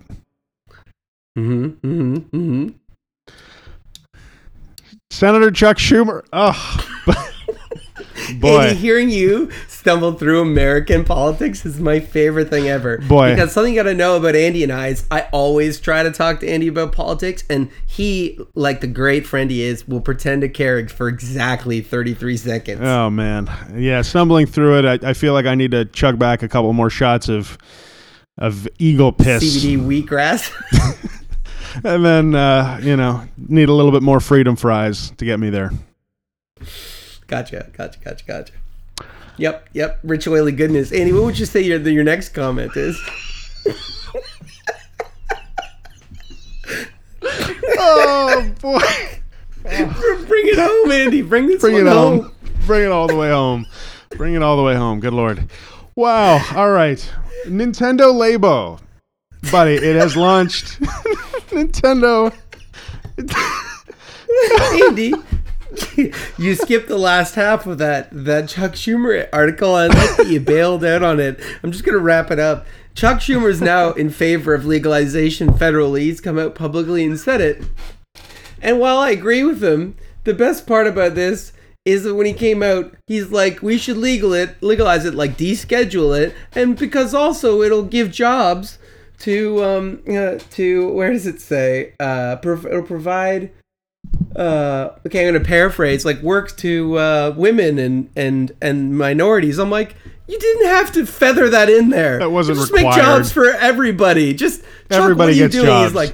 He's like, sorry, the card says more taxes, women and minorities. I'm like, just leave that out for once. No. Just talk about the good thing that we're doing. We're doing a good thing. Let's all come together, everybody. All people. But he touches on important stuff, people's lives being ruined by a small amount of marijuana, which is frankly ridiculous. Being locked in a cage for a flower that makes you feel good sounds like the craziest thing I've ever heard of. I mean, listen, he's not wrong. That's something they would come up in the little town where it's illegal to dance. You know what I mean? They're like, and this flower means you go to jail. You're like, that seems extreme. So more power to him, Mr. Schumer. I'm glad that you're finally throwing your weight behind this thing. A little bit too late, but hey, man, make the push. And he's smart. I don't know that it's too late at all. I think that we're in a great spot. No, it's a perfect time. The perfect climate for this. Donald Trump just turned his vehicle into the direction of legalization, and it was only so he could flip Jeff Sessions off from like the black window, just so he could like in his rear view mirror flip him off. It's just like kicked him out of the vehicle on the side of the road. It's like, I don't know where I am. Too bad, Jeff. You're on your own. You're on your own, Mr. Sessions. Nintendo Labo. So that thing came out. This is big news, actually. Nintendo Labo. I feel like it's the quiet thing happening in the background that's about to explode because, Nintendo Labo came out. People kind of scratched their head and went, what is this thing going to be? And you've got some pretty cool stuff that's come out of this crazy programmable cardboard toy that Nintendo has released alongside the Switch. People are making all sorts of shit, man. Have you seen? People are making musical instruments. They're making toys for their cats. They're pre-programming with, I think there's some basic programming available within the game. They're pre-programming functional clocks. It's pretty crazy shit. It's like probably the most creative thing I've heard come out of any mainstream video game company forever, maybe. Yeah. Wow. Yeah, pretty epic. They just turning it all the way up on the imagination side, and that's bold. It's just a bold jaunt into a really creative direction, and it's always good for the space when somebody's taking real chances, especially when they're doing so well. It's you can feel like you don't want to rock the boat when you got a good revenue stream going, but just having the courage to bolt something on in such a way that it doesn't cripple what the good thing that the system's already doing and just open it up to a brand new group of people. I think Nintendo's going to be richly rewarded. I hope so. For this venture. Yeah, I hope so. I mean, response hasn't been insane so far in terms of what people are saying now. But it feels like if they move hard enough in this direction, there's something definitely there that could be extremely interesting. What do you want to do with the Labo? Like, forget what you know about it, because I don't know. There's basic functionality. You can kind of play with the Joy-Con, I want to say, which are the controllers. You can play off of the controllers in a similar way to how you would with a Wii remote. You can I believe, turn the actual cardboard into buttons. So that's how you would do like a piano, for example. So those are some cool basic elements that are available. But like, what would be sweet, do you think, for a Nintendo Labo to do? Yeah, the piano actually has keys that move. So there's like a mechanical ability that built into this thing. What I would love to see is I would love to be able to be trained on a gastroenterological surgery on maybe a giraffe. I think that would be really rewarding just to get that experience under the belt. That is an oddly specific simulator. I mean, it just, you never know when it's going to come up. Got to get that on the resume. I think it's the heat that my resume has been missing. Field treating a giraffe. That's what you need. In other news. No, I mean, with the Labo, I think that there's tons of possibility in terms of what you can do from the perspective of, turning the Labo into interesting controllers and having a corresponding video game. Like, I believe that there's one Nintendo Labo kit that lets you, use your controllers to simulate being a giant robot, right? And in the game, you are this robot fighter or something like that. That's cool. It's neat. You can imagine, creating some interesting controls to do something as simple as flying a plane or something like that, right? That'd be kind of interesting. I'm thinking about it now. What are you thinking about? The controls to fly the plane, you were saying, to imagine. That's very literal. Maybe you could make a scuba apparatus. Maybe a functional one. I like that you're putting yourself in the shoes of my words, Dan. This is high praise. I'm in your word shoes. You're in my word shoes. You put on the word tie, the word hat, and the word shoes. I've got a word suit on. Better than the sexual harassment suit. I don't know. Lots of cool stuff that Labo could be doing. Haven't seen anything that's made me want to buy it necessarily yet. But then again, it's definitely not uncommon for me to relapse on that promise. Right. You've said a thing, you meant it now, but then later, shiny cardboard on the shelf. Pick it up. And I feel like something you can really like spark the imagination of a child with, of which you're lousy with children. Lousy with left children. And right. Absolutely. So not to say you're great with kids, and they're everywhere. You got them sprawled all around the house. You're ready to go with those children. Take me home, Andy. I'll scream. Okay, boy almighty. Goodness. Okay, guys, let us find ourselves back to the stable here with one last little article from High Times. Every single week, Dan, High Times seems to bless us with top 5 things to do on XYZ, right? And I find those articles the most dear because, bless you, High Times, you've been doing this gig for what, 30, 40 years? Long time, real long time. And so I have to imagine you've written almost every article that could ever have been possible around smoking weed and the things to do while you're doing so, right? But bless them, this week, sure enough, 9 activities to socialize your smoke sesh. And I have not read through this list here, Dan, but I want to go through and give it a thumbs up, thumbs down. All right, you feeling me? I'm feeling you. Number 1. Let's pass judgment on this. Yeah, number 1. Chief down on a bone and go bird watching. Survey says. I love it. I love Get it a too. couple falcons on that easel. Get some falcons on your easel. No kidding. I feel like, Dan, I would love for us to be in a forest one day, smoking a bowl and peering at some birds. Sounds peaceful. It does sound peaceful. High times, thumb up. Thumbs up. Thumb We up. have Thumbs two. up. We have two. Between us, we have four. We have four. 4 thumbs straight Four up. thumbs straight up in the sky. Number 2, try out coloring.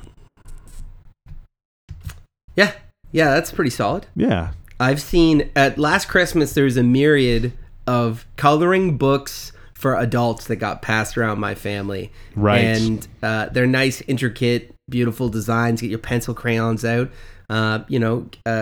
Just blaze to your heart's content, and then make that unicorn really pop. That really does. It does seem like a super solid 420 activity. Now, I don't know if I'd want to do that socially. Like, I feel like it would be a little bit antisocial to sit down with your bros and pull out the beers and coloring books. You know what I mean? That's a solo or duo activity at best. Yeah, I think that's a cuddler also. I think you get some cuddling in there, so maybe not Andy and Dank Dan approved. But I was picturing a lady sleepover, and I know that isn't inclusive, but that's just what I was picturing. Like, I could see our respective partners getting together, like blazing down, and then like getting into some coloring books. Like, I could see it happening. Some coloring books. I feel that. Number 3, gather a book club. I got a bunch of high people talking about books. I love it. This is incredible. So, let me draw a distinction. Thumbs down on the idea, but bring weed to your already happening book club. Thumbs way up. Thumbs way up. And you know what? They're actually suggesting reading out loud together. High Time says, not only will the quiet types get to zone out in a daydream world, the not-so-shy friends can read aloud and keep the room giggling. Let the story come alive. Oh, yeah. Say. Unless you're reading, I don't know, Joan of Arc or something more dramatic. Thank you for saying Joan of Arc and not the other thing you were going to say. It makes me feel good. It makes me a better person. Number 4, test yoga poses. Dan, I think this is an absolute must-do for us here. Namaste, bro. Actually, they got a picture of me and you in this article. That's us, is it not? It's us doing the perfect flying V. I like the butts pointed at each other, but in such a way that you can get prolonged eye contact and hand holding in there. These two ladies are making a W essentially. Yes, they're making you can picture that. A W that, if it were Dan and I, would look like a big gay rowboat. Bleep bloop indeed. Yes, sir. Number 5. Is oh, jeez. Number 5. Plan a high date. The girl in this picture doesn't even look like she's sure about this idea, and neither am I. I think this is insane. Yeah, by evidence by the last 2.5 hours, we know things can train wreck even with the best of friends. Oh, it's incredible. So to do that with like a stranger or somebody even you don't know that well, I mean, you really telegraphing. You're going big on this. What if you've not actually invited them, but you've just planned a high date as described? So you've planned a date where you'll be high, but the other person may not be. Yeah, like, is this a full disclosure thing? Are you both getting high? Are you just getting blitzkrieged and then meeting them, like, at the fair? That seems irresponsible. Plan a high date for yourself. How selfish. Yo, come on a date with me, and then be secretly blazed. Low move, sir. Low move. They're like, you let them know. You're like, yeah, I blazed hard. They're like, what about me? You're like, oh, I dropped LSD in your beer. And you're like, oh, all those pieces of paper I've been drinking? Yeah, that's been LSD. I drink all of those. Don't ever do that. It's not. No. It's a crime, sir. It's a crime. Don't plan that high date. Date high with a person makes sense. Number 6, hike a local trail. Now, isn't that whimsical? That's right along there with the other thing I said we would do in the woods. What was that again? 5 Carolina natives that were found lost in the woods after a 24-hour manhunt. They were following a bird to safety. Yes. That's what they claim.